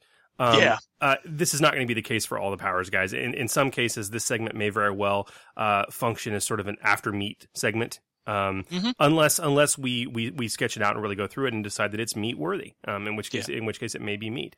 But we want to keep it flowing, keep it as versatile as possible. If you guys like the segments, after we're done with influence, if you want to take to the forums or get to the Order 66 podcast Facebook page and let us know what power you'd like us to cover next, with The Force Will Be With You, we will take that under advisement, assuming it fits with what we want to talk about. Yeah. All right. Big thanks to the GamerNation who suggested this. This was a lot of fun. And I had a blast. I had an absolute blast with this, and I can't wait to do more. So speaking of GamerNation and things posted, should we get to some messages from the Edge? Let us get on. Let's do it. He doesn't seem to take a hint, this guy. I was beginning to wonder if you'd got my message. Messages from the Edge. Boy, am I glad to hear your voice. I think it would be wise if you took advantage of my knowledge in this instance. Welcome to Messages from the Edge, our regular show segment where we take the time to answer your game and rules questions about the system. Filbert, how can people get us these questions, I ask? Well, the easiest way is to travel to our forums and post it up. Head over to www.d20radio.com/forums, register, and head over to the Order 66 podcast boards, where you will find a Messages from the Edge thread. You can also email us your questions at gmchris@d20radio.com, gmphil@d20radio.com, and gmdave@d20radio.com. I think he has that back up and running now. He does. You can also, if you're brave enough, leave us the question via the voicemail on the D20 Radio hotline at 262-D20-RADIO. That's 262-320-7234. And finally, we actually have been getting a few questions through the Facebooks. Yeah, we have. So that's yet another way to get us your questions in, and we'll answer them as quickly as we're able. Yep. Our first question tonight comes in from Darth Squid, who asks, my question applies to the Charmer talents Don't Shoot and Just Kidding. Don't Shoot will remain in effect as long as one does not make a combat check, and Just Kidding will allow you to avoid a despair on a social check. Are talents like Inspiring Rhetoric and Field Commander always social checks? Both involve a leadership check, even when used in a combat situation? What's the line between social and combat? Can I cheer for the sidelines and even give orders like a third base coach without violating Don't Shoot? And while supporting my team, can I wiggle out of an occasional despair? This is an interesting question. I've got a lot to say on this, but I'm interested to get your thoughts, bro. Okay. And I do want to clarify the difference between social and combat. But first, I really think we do need to talk about the specific talents in question, because the answers to his question are going to be different for each talent. Right. Because of how those talents are structured and how they read. So the Charmer, page 26 of Fly Casual, their Don't Shoot and Just Kidding talents, which I love, page 33 and 32 of Fly Casual, respectively, are some of the real signature talents for that spec. Absolutely. So let's talk about Don't Shoot. Don't Shoot allows the Charmer to, once per session, make a hard 3 purple charm check. And if successful, the Charmer cannot be targeted by a combat check until the end of the encounter, or until he makes a combat check. Right. And this is really the heart of Squid's question about Don't Shoot. Do talents like Field Commander or Inspiring Rhetoric, or Skating Tirade for that matter, count as a combat check if he were to make them? Okay, This is where we get into the raw versus the ray. The rules as written versus the versus the RAI or rules as intended. Okay. Right. The letter of the law versus the spirit of the law. That's why we have judges, and the GM in this case is the judge.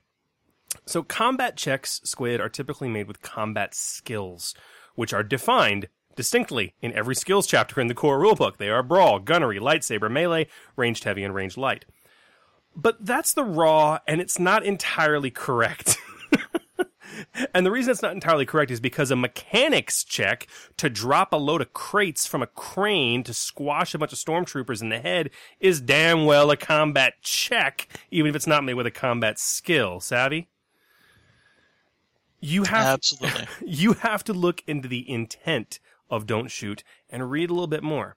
If you really take the talent as a whole, the text of the talent makes it clear that this talent is about convincing the bad guys that I'm not with them, okay, via a ruse. And that bottom line means that if you break the ruse, the jig is up, and you're no longer protected. Making a combat check breaks the ruse, but again, there's other ways you can break the rules too. There's no hard and fast ruling on that. It's entirely situational. Field commander, hell yeah, I'd have a hard time with that as a GM. How is directing your allies not informing the bad guys that you're with them? Okay. Right. The same goes for inspiring rhetoric. Now, a clever player might be able to use those talents with really good justification. Or skating tirade, another great one, maybe by like helpfully encouraging stupid behavior of the bad guys or innocently calling out their flaws. Okay. But the point being, it's and I might allow that maybe at an increased difficulty, okay. But the point is it's situational. There's not going to be a hard and fast ruling. You have to ask yourself: is the charmer doing something that will break his ruse, that will get the bad guys to like, wait a minute, you are with them, and if that's the question, he's done. Okay. Yeah. Now, what about the just kidding talent? Because this is a very different situation. Yeah, it is. So, just kidding lets you spend 1 round as an out-of-turn incidental to let you or one of your allies in short range spend a destiny point to convert a roll to despair into a mere failure on a social skill check. Now, social skill checks are clearly defined in the rules on a sidebar on page 117 of Force and Destiny, since we have it close to us due to this particular episode. But it's in skill chapters for each of the core rulebooks as well. Okay, so those are coercion, charm, deception, leadership, or negotiation. The talent doesn't specify combat versus social encounters. It actually specifies the precise checks it applies to. So, hell yeah, it works in combat as long as it applies to the appropriate check. Word. And considering a destiny point is required to activate the damn thing, as a GM, I would be too stingy on how a player can activate it. Amen. Yeah. So, I mean, I agree with you completely, and that's kind of where we sit. And those two talents really kind of operate differently, but you really have to look at the intent. Social, in the case of I'm not with them. In the case of I'm not with them. And really, you just have to lolook at the precise... Oh, don't shoot. I'm sorry, don't shoot. Or don't shoot, in the case of don't shoot. And then for just kidding, it's really a case of what skill check they're using. I mean, yeah. It's pretty straight up. You know, there's a lot of... People take... In talking about social versus combat encounters, it's not as sharp a line as you think it is. And this is the reason that we have social encounter rules and things like that, where it's like, okay, if you're in a social encounter, you know, and you're losing, you should suffer strain damage, right? Yeah. The reason this is important is because a social skill encounter in a heartbeat can become a combat encounter. It's not like you recover that strain. No. Okay. And so you start already seriously winded and exhausted as it goes. This is why we don't have a separate social strain or something like that, because it allows the encounters to be fluid. If I'm in a heated firefight and then I'm halfway down on my strain, and then all of a sudden the party charmer comes in and makes an amazing check with a couple triumph and manages to convince them to stop shooting, and this turns into a negotiative skill encounter or a social encounter, I'm winded. Or that diplomat uses that signature ability to do the same thing. Yes, do the exact same thing. All of a sudden, we're talking, but I'm still winded. I'm grazed on the shoulder. I'm at half my strain threshold. I'm not going to be as effective as if I went into that social encounter, what is now a social encounter, fresh.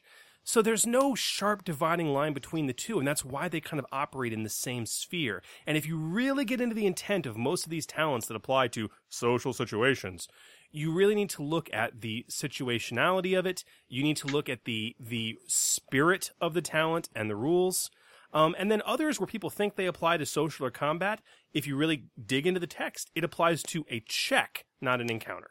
And that's really kind of where we see the dichotomy here between those two talents and really where it applies. So that was a long question with a very long answer, and hopefully it will help. I think it will, and I also think you hit it right in the head. Don't shoot is totally about convincing the opponent that you're not actually with them and you're not part of this encounter. Yeah. And as soon as you do something to threaten that, it falls away. You're toast. Now that's not to say you can't surreptitiously go around and maybe slice a terminal or shut a door, you know what I mean? But at that point... Or even use leadership, field commander, if you've got a way of secretly communicating with your players. Yeah, comlinks, ducking behind a crate so you're speaking quietly. Maybe you're making a stealth check, to do so beforehand. And the GM could totally increase the difficulty or add setback dice to, and have some threat be spent on, hey, that dude saw you. Yeah, that dude saw you. Hey, I thought you were with them. I mean, that's a great despair result or multiple threat result right there. Yup. So yeah, man, but it's situational. Nice. So moving on to question number 2 from Court Gastor. Okay. Has a next question. Is the basic talent a prerequisite to use the improved talent? And is that the same for the improved talent being a prerequisite to use the supreme talent? Let's look at the driver spec. I assume you can take improved full throttle before full throttle, but you won't benefit from it because you don't have the ability to take the full throttle action, just as a droid taking force talents doesn't gain any benefit from them. But if you have full throttle, could you take supreme full throttle and benefit from that? What about the armorer spec? The improved version of Armor Master does not require having the basic version of it, and the supreme requires neither basic or improved. So you reap the benefits without taking the basic or improved talent? I can't find anything in the books that speak of needing to take basic, then improved, then supreme. I know there is an Order 66 podcast in which Sam speaks to this, but it was early on in the system, and I was hoping for a rules as intended clarification. Each core book has a section on talents, and it seems to allude to that basic, improved, and then superior is the way to do things. An improved version of talent completely replaces and upgrades a lower version, yada, yada, yada. But supreme before improved isn't made clear. Interesting question with a very simple answer. The devs have clarified, rules as written and rules as intended, sir, as you point out on this very show, that you cannot benefit from an improved version of the talent unless you have the basic version of the talent, period. Right. And since those talent descriptions almost always describe using the base talent anyway, like in a different or improved fashion, that kind of makes sense. So that's your answer. But do you need to take improved before supreme? Interestingly, from what we can tell, no. Yeah. There's been zero official ruling on it, and the RAI, rules as intended answer, is to, wait for it, use your best judgment and your GM's ruling. Mm-hmm. I mean, like in the case of armor spec, I mean, yeah, I don't think you need to take improved first, because supreme provides a completely different effect. You know what I mean? Right. It's almost like two different control upgrades for a force power. Sure. But then again, if it doesn't make sense to have supreme before improved, then that's how it should be. I mean, in cases where supreme especially just improves the improved version. But again, in cases where it provides a wholly new effect, I have no problem with skipping improved. But the rules don't say you have to for going from have improved before a supreme. So at least rules is written, you don't have to, and rules is intended. I think it's situational. I think you got to use your best judgment. Sounds fair by me. So our last question tonight comes in via email from Karen Wright, who says, "Hello, Order 66. Hello. My older brother is running a Force and Destiny game, and I'm loving my Sentinel Xi'an Expert." That's awesome. That's the same build as my stepson. Awesome. Cunning Jedi for the win. But we had a situation come up last game where I was critted and hit with a headringer, increasing the difficulty of all my cunning checks for the encounter. This made me a sad puppy. Sucks. As my Xi'an technique suddenly became a big burden. My question is, do I have to use the technique if I don't want to? My brawn is only one lower than my cunning, so it would have been nice to have just used that. Help me, Order 66. You're my only hope. I never listen. Hidden Ray. Well, Hidden Ray, or Karen, as you prefer. There is another simple answer to... I hate that whenever I get like an email and they've got their handle at the end of the email, but like when I look at the email server translates their actual name, in the address. Yeah. Sorry, Karen, if I outed your name. There is a simple answer to your question, and the simple answer is you got the right of it. The Xian Technique Talent, page 151, Force and Destiny Core Rulebook, has the answer right within it. When making a lightsaber check, the character may use Cunning instead of Brawn, and it's the same wording with the other lightsaber characteristic replacement talents like Ataru Technique or Makashi Technique. The operative keyword here, Karen, is may. The character may use Cunning instead of Brawn. And this means that, as with most talents, you're not required to use it. So in your situation, yeah, you totally could have switched back to Brawn. And this is a rule is also what allows a character to take multiple technique talents, should they decide to, and then pick which one to use in the moment. So there you go. I mean, what? The only thing I will add on to that is take a look at some specific talents within that tree that say make a lightsaber cunning check or make a lightsaber agility check. There are some talents that will require you to use that particular technique to use. Like Hawkbat Swoop in the Ataru tree. You have to make a lightsaber agility combat check. And this is important because it's like you have to... And that basically that makes the technique a prerequisite for those talents, as it should be. Okay. Yeah. So if you somehow work your way around to Hawkbat Swoop, for instance, I don't know if you can, but you can't use it until you have Ataru Technique. Exactly. And that's because you can't make a lightsaber agility check. Right. So really, really good point to note. Very good point to note. Yeah. So excellent questions, everyone. Thank you very much. Very excellent. And now we come to the end of our show. So, dude, you have been a dynamo and been working very hard to schedule our very next show, September 18th, yes? Yes. Next show, September 18th, we do a dev dive into Forged in Battle with special guests Max Brook and our old friend Keith Cabell. Aha. Who seems to be contributing to every single book made. Right?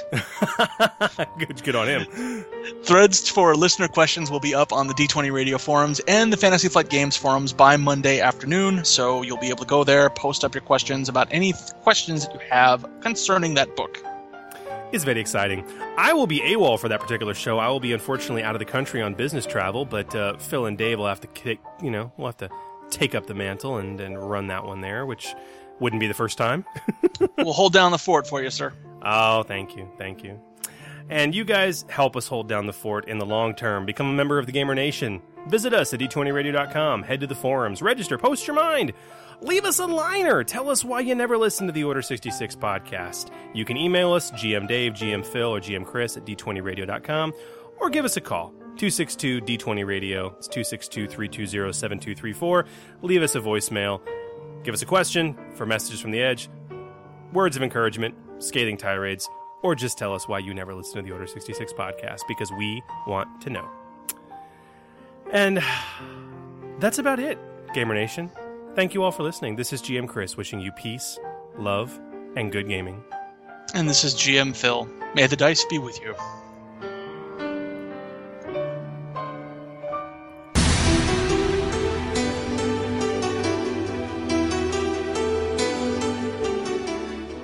This podcast and related website are not endorsed by Lucasfilm Limited, the Walt Disney Corporation, 20th Century Fox, or Fantasy Flight Games. It is intended for educational and informational purposes only. Star Wars, the Star Wars logo, all names, pictures, or references to any Star Wars vehicles, characters, or other Star Wars related items are registered trademarks of Lucasfilm Limited, Fantasy Flight Games, or their respective trademark or copyright holders. All original content of this podcast, including any audio, visual, or textual information, is the intellectual property of the Order 66 podcast and the GamerNation LLC.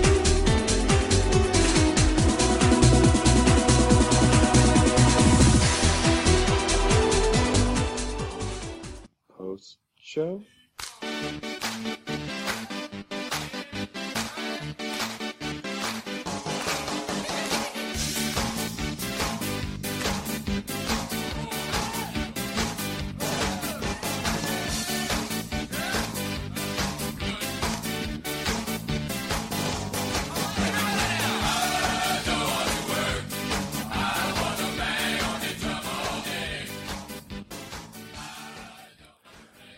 I don't want to work. I want to bang on the drum all day.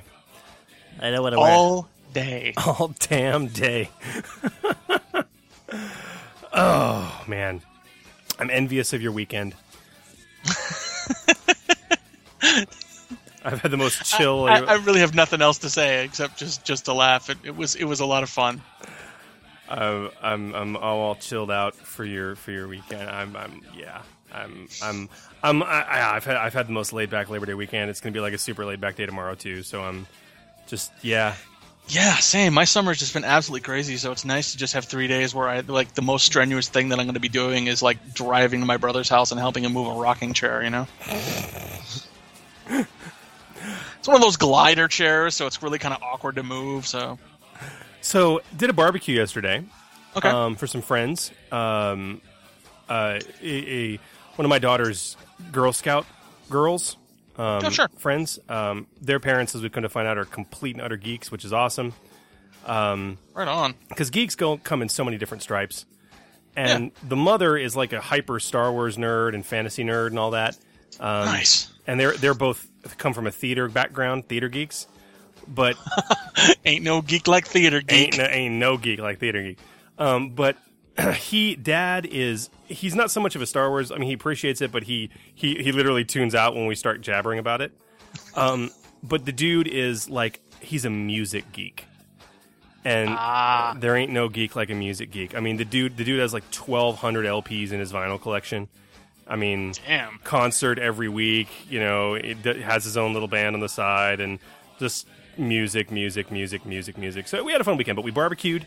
And the thing is, the wife is a vegetarian. So marinated some chicken breasts and grilled that up for everyone else. And then did, on the grill, potato skins. So, you know, have a potato, cut it in half, scoop it out a little bit, fill it with cheese, and rock salt on the other side, and just grill it. It turns out so great, man. And the skin gets so crispy. Nice. Dude, it's so good. And then we did some ears of corn. And then the pièce de résistance was bell peppers, red and yellow bell peppers, halved and cored, so you get all the stuff out, right? And then you hold it like a boat, okay? You know, so you got the, you know, like the skin on the bottom and the hollow on top. Sure. And then you fill the inside first with garlic, minced garlic, then a healthy dollop of pesto sauce, and then all the way to the top with mozzarella cheese. And put those on the grill. And until you get that nice little char skin on the pepper, you know what I mean? And the cheese melts and mixes with the pesto, and then you take it off and let it rest for a few minutes, and oh man, wow, we had a good barbecue. Nice. So yeah, it was really good, very very good. So yeah, that's my weekend. I'm just counting the days until Doctor Strange. That's really all. Yeah, we unfortunately we've hit a lull of movies at this point. Oh yeah, the storm will come. Oh yes, nice. But it's like mid-October or something. I'm kind of pissed off because I don't have pop culture to distract me from the world. Yeah, right. So I'm just like, oh yeah, I gotta. For the love of God, I could use some of that distraction. I know, I know it. But I gotta get Civil War just came out on the Blu-rays. I've got to go pick that up. There you go. And watch that again, because I'm sure there'll be a couple hours of bonus footage that'll distract me for a couple hours. Supposedly there's some deleted scene where it's like Black Panther fighting Black Widow. Really? That's what I hear. Ooh, I would like to. I would like to see this thing you mentioned. I don't know. I mean, are you? What is your opinion of Doctor Strange, man? Are you intrigued? Are you? I'm definitely intrigued. He's one of those characters that I never got into as a comic book, as a Marvel Comics reader back in the 80s. Who was just kind of like out there, off center for me. But you know, I am aware of him. I am aware of his story. And I've loved everything that the Marvel Cinematic Universe and Marvel Studios was putting out, so I'm excited. I'm expecting some awesome trippy trip between like Iron Man and Inception. Yeah, and I don't know how the magic is going to play out on the screen. I hope. Yeah. I mean, I thought I saw a still of him doing the hand gesture and like some of those symbols appearing in front of him. So no, I think they're going to have the effect going on. I mean the concept, like how it fits in the overall universe. Like so far, everything they've done has been, look, this is science, okay. Even the closest we've gotten is in Jessica Jones. Well, I know it's not magic. Why? Because I don't believe in elves. So, I mean, that's it. And speaking of Jessica Jones, yeah, hey man, Luke Cage comes out this month, or is it next 30th, month? End of the month. End of the month. God, I can't wait for Luke Cage. And then a week before that, we get Rebels. That's right. With frickin' Thrawn. I can't wait. That's going to be awesome. And have you seen the mini trailers for, it's not really a trailer, they're teasers for Iron Fist and then Defenders? Yeah, I saw the one for Iron Fist. Yeah. And the one, I haven't seen anything other than like the logo for Defenders. That's all it is. It's like a 30-second teaser that's just like a rendering of the logo, basically. Yeah. Where they're like peeling paper off a wall and you see the Daredevil logo and the Alias Investigations logo and and like a piece of Iron Fist's font, Yeah. So do you think, Iron Fist, do you think they're going to give Danny Rand the dragon tattoo on the chest? I almost think they'd have to. That's like his emblem. It is his emblem. I don't know if he'd is going to have it out in the low cut V-neck thing that he's got in the cartoon, in the cartoons and the comic books. But that's the other thing I think too, he's going to have it. Is the suit going to look as stupid as it does in the comics? I really. Oh, probably not. I don't know. It's those shoes. I finally narrowed. I can live with the V-neck, but it's those stupid slippers and the high collar behind it, like the V-neck with the high collar. collar. Yes. Okay, I can live with that. But it's the shoes. It's like you're wearing capri pants with these little slippers, like these little slipper shoes. That's the one thing. Like if the dude had like just regular spandex that covered his feet, or like even some boots, okay, or maybe those cool martial art foot wrap things, but. No, you don't have that. You have slippers. Little silk slippers. Like you'd wear at a spa. It's a spa and the Iron Fist. And he prances away in his slippers. Prince. So yeah, there is that. And I'm totally excited for Rebels. I think they'll do it justice. I have no worries. They've proven to me at this point that they can handle something awesome, and they've finally given Filoni the big stick. It's like, okay, fine, you're successful here. Do what you want. Dude, I'm curious about those, what look to be 181st TIE interceptors we see in the previews. Yeah, that looks really cool. I'm like, are we getting Baron Fell too? I doubt it. So do I, unfortunately, but... I doubt it. I think they're going to keep They tend to really only introduce one new character. One absolutely nerdy thing. One absolutely nerdgasming thing. So what we'll see, if the pattern holds true, we'll see an absolutely nerdgasming intro and a Clone Wars reference. Probably. That seems to be the pattern. Look, it's Ahsoka. Oh, look, it's Hondo. All right, it's Hondo. All right, that's fantastic. We'll see. That'll seem to be the pattern. But now that they've given him more creative control and reign, like clearly, this is just going to become more and more just Clone Wars Part 2.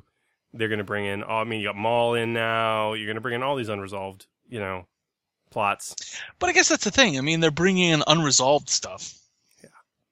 And I'm all right with that. I'm okay with that too. I don't mind if they bring in unresolved stuff. I think Clone Wars ended early, unfortunately, and was very strong when it ended. So yeah, I'm pretty, I'm freaking, man, I'm all for it. We're getting Dark Troopers, we're getting 181st Squadron fighters, or at least Bloodstripe fighters, and we're getting Wedge. Yeah, it's gonna be a hell of a season. Wedge. Yeah. Wedge. Hi, Wedge Antilles. Glad to meet you. I saw a picture of Wedge without his helmet on, and I didn't recognize him. You need the helmet and the orange glasses. I do, man. And there's there's a shot of him, and it occurred to me, it wasn't until probably 3 or 4 years ago that I was watching Return of the Jedi, and Wedge is in the giant briefing. I'm like, oh, that's Wedge, dude. Okay. Oh yeah, that's an awful haircut, dude. It was the early '80s. What do you want? What do you want? And then you see him without his helmet, in the Yub Yub scene at the end. but that's it. Wedge is an underappreciated character. Absolutely is. It's like then some of the comics have gotten it right too. It's like who the hell are you? Who the hell am I? What do you? I attacked and survived both Death Stars. F you. I am the only X-wing pilot with 2 Death Star silhouettes on the side of my fighter. I mean, yeah, that's awesome. That's absolutely I'll never awesome. forget back when, back in the mid to late 90s, they had tours where they would show all 3 Star Wars. Back then it was the marathon, episode 4, episode 5, episode 6, at all these like really neat famous theaters. And they came to one theater up here called the Wang Center, and it was this classic early turn of the century theater with a giant balcony and beautiful Art Deco all over the place. And everyone's dressed up in Star Wars. Heir to the Empire just came out, so they were handing out like posters. That's the cover art for that at the front desk. It's a good time. And every time a character would come on screen for the first time for that picture, the audience would applaud and clap and cheer. And every time Wedge came on the screen, all like 1,000 of us are screaming, Wedge! Episode 2, you with me, Wedge? I'm with you, sir. It was great. He got like the biggest applause of every character. That's awesome. That's the way it should be. It's brilliant. That's the way it should be. That's the way it should be. Is Wedge. He's Wedge. He's amazing. He's brilliant. Yes. God, what else? I got to run a couple interesting games recently. Oh, cool. I ran as a favor for Keith Capel. He's asked several guest GMs to come on. He runs his own Patreon. Yep. And at a certain level, kind of as we do, you can pledge to have a monthly game, and it's a guest GM each time and all that. So he had me come on and run Everyone is John, and we had an absolute blast. And then earlier in the month, for our own Patreon group that pledges to have a monthly game, I got to be their super secret GM this past month, and I ran by request as I gave them some options. I gave them options. Okay, I said the first one was Lady Blackbird. Have you heard of Lady Blackbird? No. It's a free RPG, and it's like critically hailed, award-winning, amazing, awesome. Okay. Think steampunk Firefly. All right. And you're there. But the rules are unique and wonderful. It's a game that requires the use of pre-gens that are provided for you that already have a strong intertwined story. And the adventure starts off in media res in a specific situation that they have to get themselves out of, and they all have goals and things to do. It's incredibly well done. And it's done by John Harper, the same guy who did Lasers and Feelings. Okay. So, yeah, Lady Blackbird, absolutely incredible. It's free. Go download it. It's incredible. Directly from his website. The other thing I brought up was actual Cannibal Shia LaBeouf.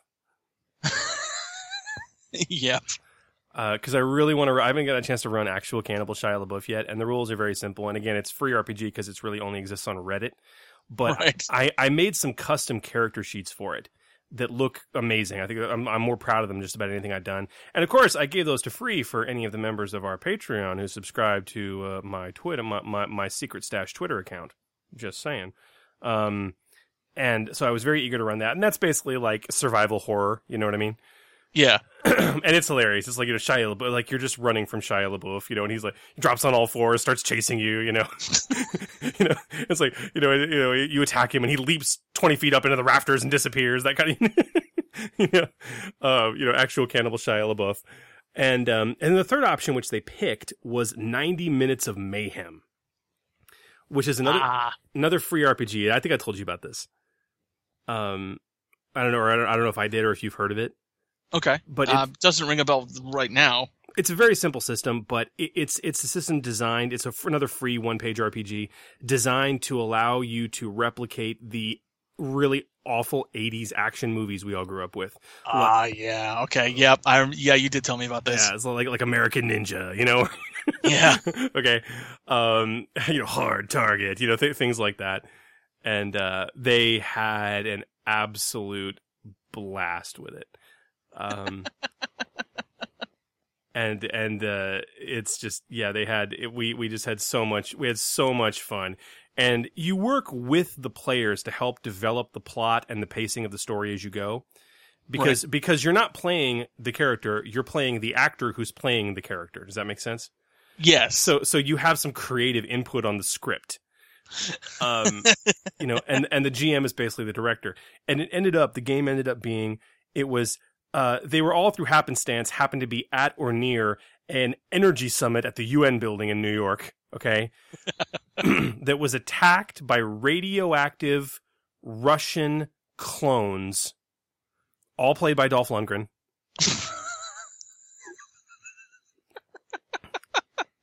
and it it was great. Ossie Catan's in chat, and he was one of the players, and his character was Brick Manley. Okay, like former coal miner turned multi-billionaire. You know that kind of and it was epic, and the adventure took them from the UN building to a secret Manly research facility in Arizona to Russia to Chernobyl. And they ended up basically defeating this army of radioactive clone supermen, Cold War project, by causing the meltdown at Chernobyl. And it was greatness, man. We had an absolute blast. It was the laughs were nonstop. So I highly recommend 90 Minutes of Mayhem for anyone. So nice. Yeah. So there's some interesting gaming I'll get done recently. So, about you, man? You started some new games or new campaigns or stuff's coming up for you? No, I'm kind of moving towards the climax of another long shot. So I had a mental block and I wasn't sure what to do in a few aspects, but most recent session of that, actually last two recent sessions of that went really well, and it's really sort of spiraled into, okay, let's resolve this thing. And it's setting up for this huge climax, and it's looking real good. But one of my buddies is going to be starting up his Star Wars game towards the end of the month, actually on the same day that Rebels comes back. So that could be fun. Play the game and then finish off by watching the Rebels episode. So I'm looking forward to that, getting to play my Twi'lek Marshal, who was a Padawan during Order 66, like a 10-year-old. And who got out of the temple and went to the Outer Rim and became a marshal because the Jedi Order instilled such a sense of right and wrong and justice in him. Right. And then the Empire came and wiped out the town that he was a marshal of. And he's like, all right, screw this. We're going to take out the Empire now. Awesome. That's twice you bastards have ruined my life, so I'm coming after you. But lately, what I've done is I found this website because I've had this idea for Campaign World kicking around in my head for the past couple of years now, and I've wanted to finally get it down and put it in paper and actually make something of it. But I had a little bit of a mental stumbling block for kind of where to begin with it all, and I found this website where this woman wrote a sort of a series of exercises, ostensibly for helping to write a novel during November novel writing month, the NaNoWriMo. But it's also applicable, and she even comes out and says it's also very applicable to folks wanting to basically write a campaign world for a role-playing game. So it's 30 days of world building, and you kind of do one 15-minute exercise each day. And I've been chronicling it on my old blog that I haven't really touched since April, the Fragments from the Rim blog. And I'm on today was day 4, which was Cataclysms, which where you kind of pick some large land masses, some big, some Grand Canyon style things, or the Alps, or the Himalayas, or the Marianas Trench, and then kind of come up with ways that could have formed, both naturally and perhaps through some massive cataclysm of magical origin or hard science origin and stuff like that. It's a real neat exercise. I'm having a lot of fun with it, and I'm hoping that with it being 30 days long, but each exercise only taking 15 minutes, I'm going to be able to, put some effort into this and actually stick with it for 30 days, and at the end of it have a solid outline, if not a foundation, as to where I want this campaign world to go. Dude, can I turn you on to another resource? Absolutely. Do you read Triple Crit? No, what's that? That is Katrina Ostrander's blog. Oh! That woman is one of the most creative and talented writing minds in this industry. Yes. I am telling you. And she's obviously coming into her own in FFG and doing more and more and more, but that blog is some of the best stuff I have ever read in my career for writing, role-playing, and game mastering. I mean, Triple Crit, a blog for writers, role players, and game masters. Dude, I mean, and like her, building tension in a campaign, how to structure your acts properly, how to deal with appropriate tension, how to create subplots correctly. I mean, tips. I'm like going through tips for writing social drama into your RPG campaign. Like it is concrete, hardcore advice. Right. And I am a daily reader. I mean, anytime she posts something up, I get alerted, and I cannot wait. It is some of the best stuff out there on the web. And so I just and we're talking. This is one of our peeps, yo. This is Kat, This is Kat Ostrander, FFG's Kat Ostrander, and this is her blog, and it's called Triple Crit. It's triplecrit.com. Absolutely amazing. Oh, neat! I'm looking at it right now. She's got 30 days of game mastering. Yep. I'm gonna have to look at that next. Dude, I mean, the blog is so good. And she's a superb writer, and yeah, it's great tips. And even for experienced GMs like you and I just reading this stuff, I'm like, yeah, duh. Yeah. And in some cases it's codifying a lot of things that we kind of have learned to do instinctually. Yeah. But when you codify it, all of a sudden it becomes a plan. And you can plan it out and make sure you don't forget it and lose it. And then there's some stuff she posts, I'm like, my God, I've never thought of that. That's freaking brilliant. And yeah, I wholeheartedly recommend it. So and that actually reminds me of something. We're good game masters. We're solid game masters. We do this podcast, for God's sakes, and people come to us with questions on how to run this and how to run that. But like anything else, we always have things to learn. We have things to remember. There's new things, new tips, new tricks.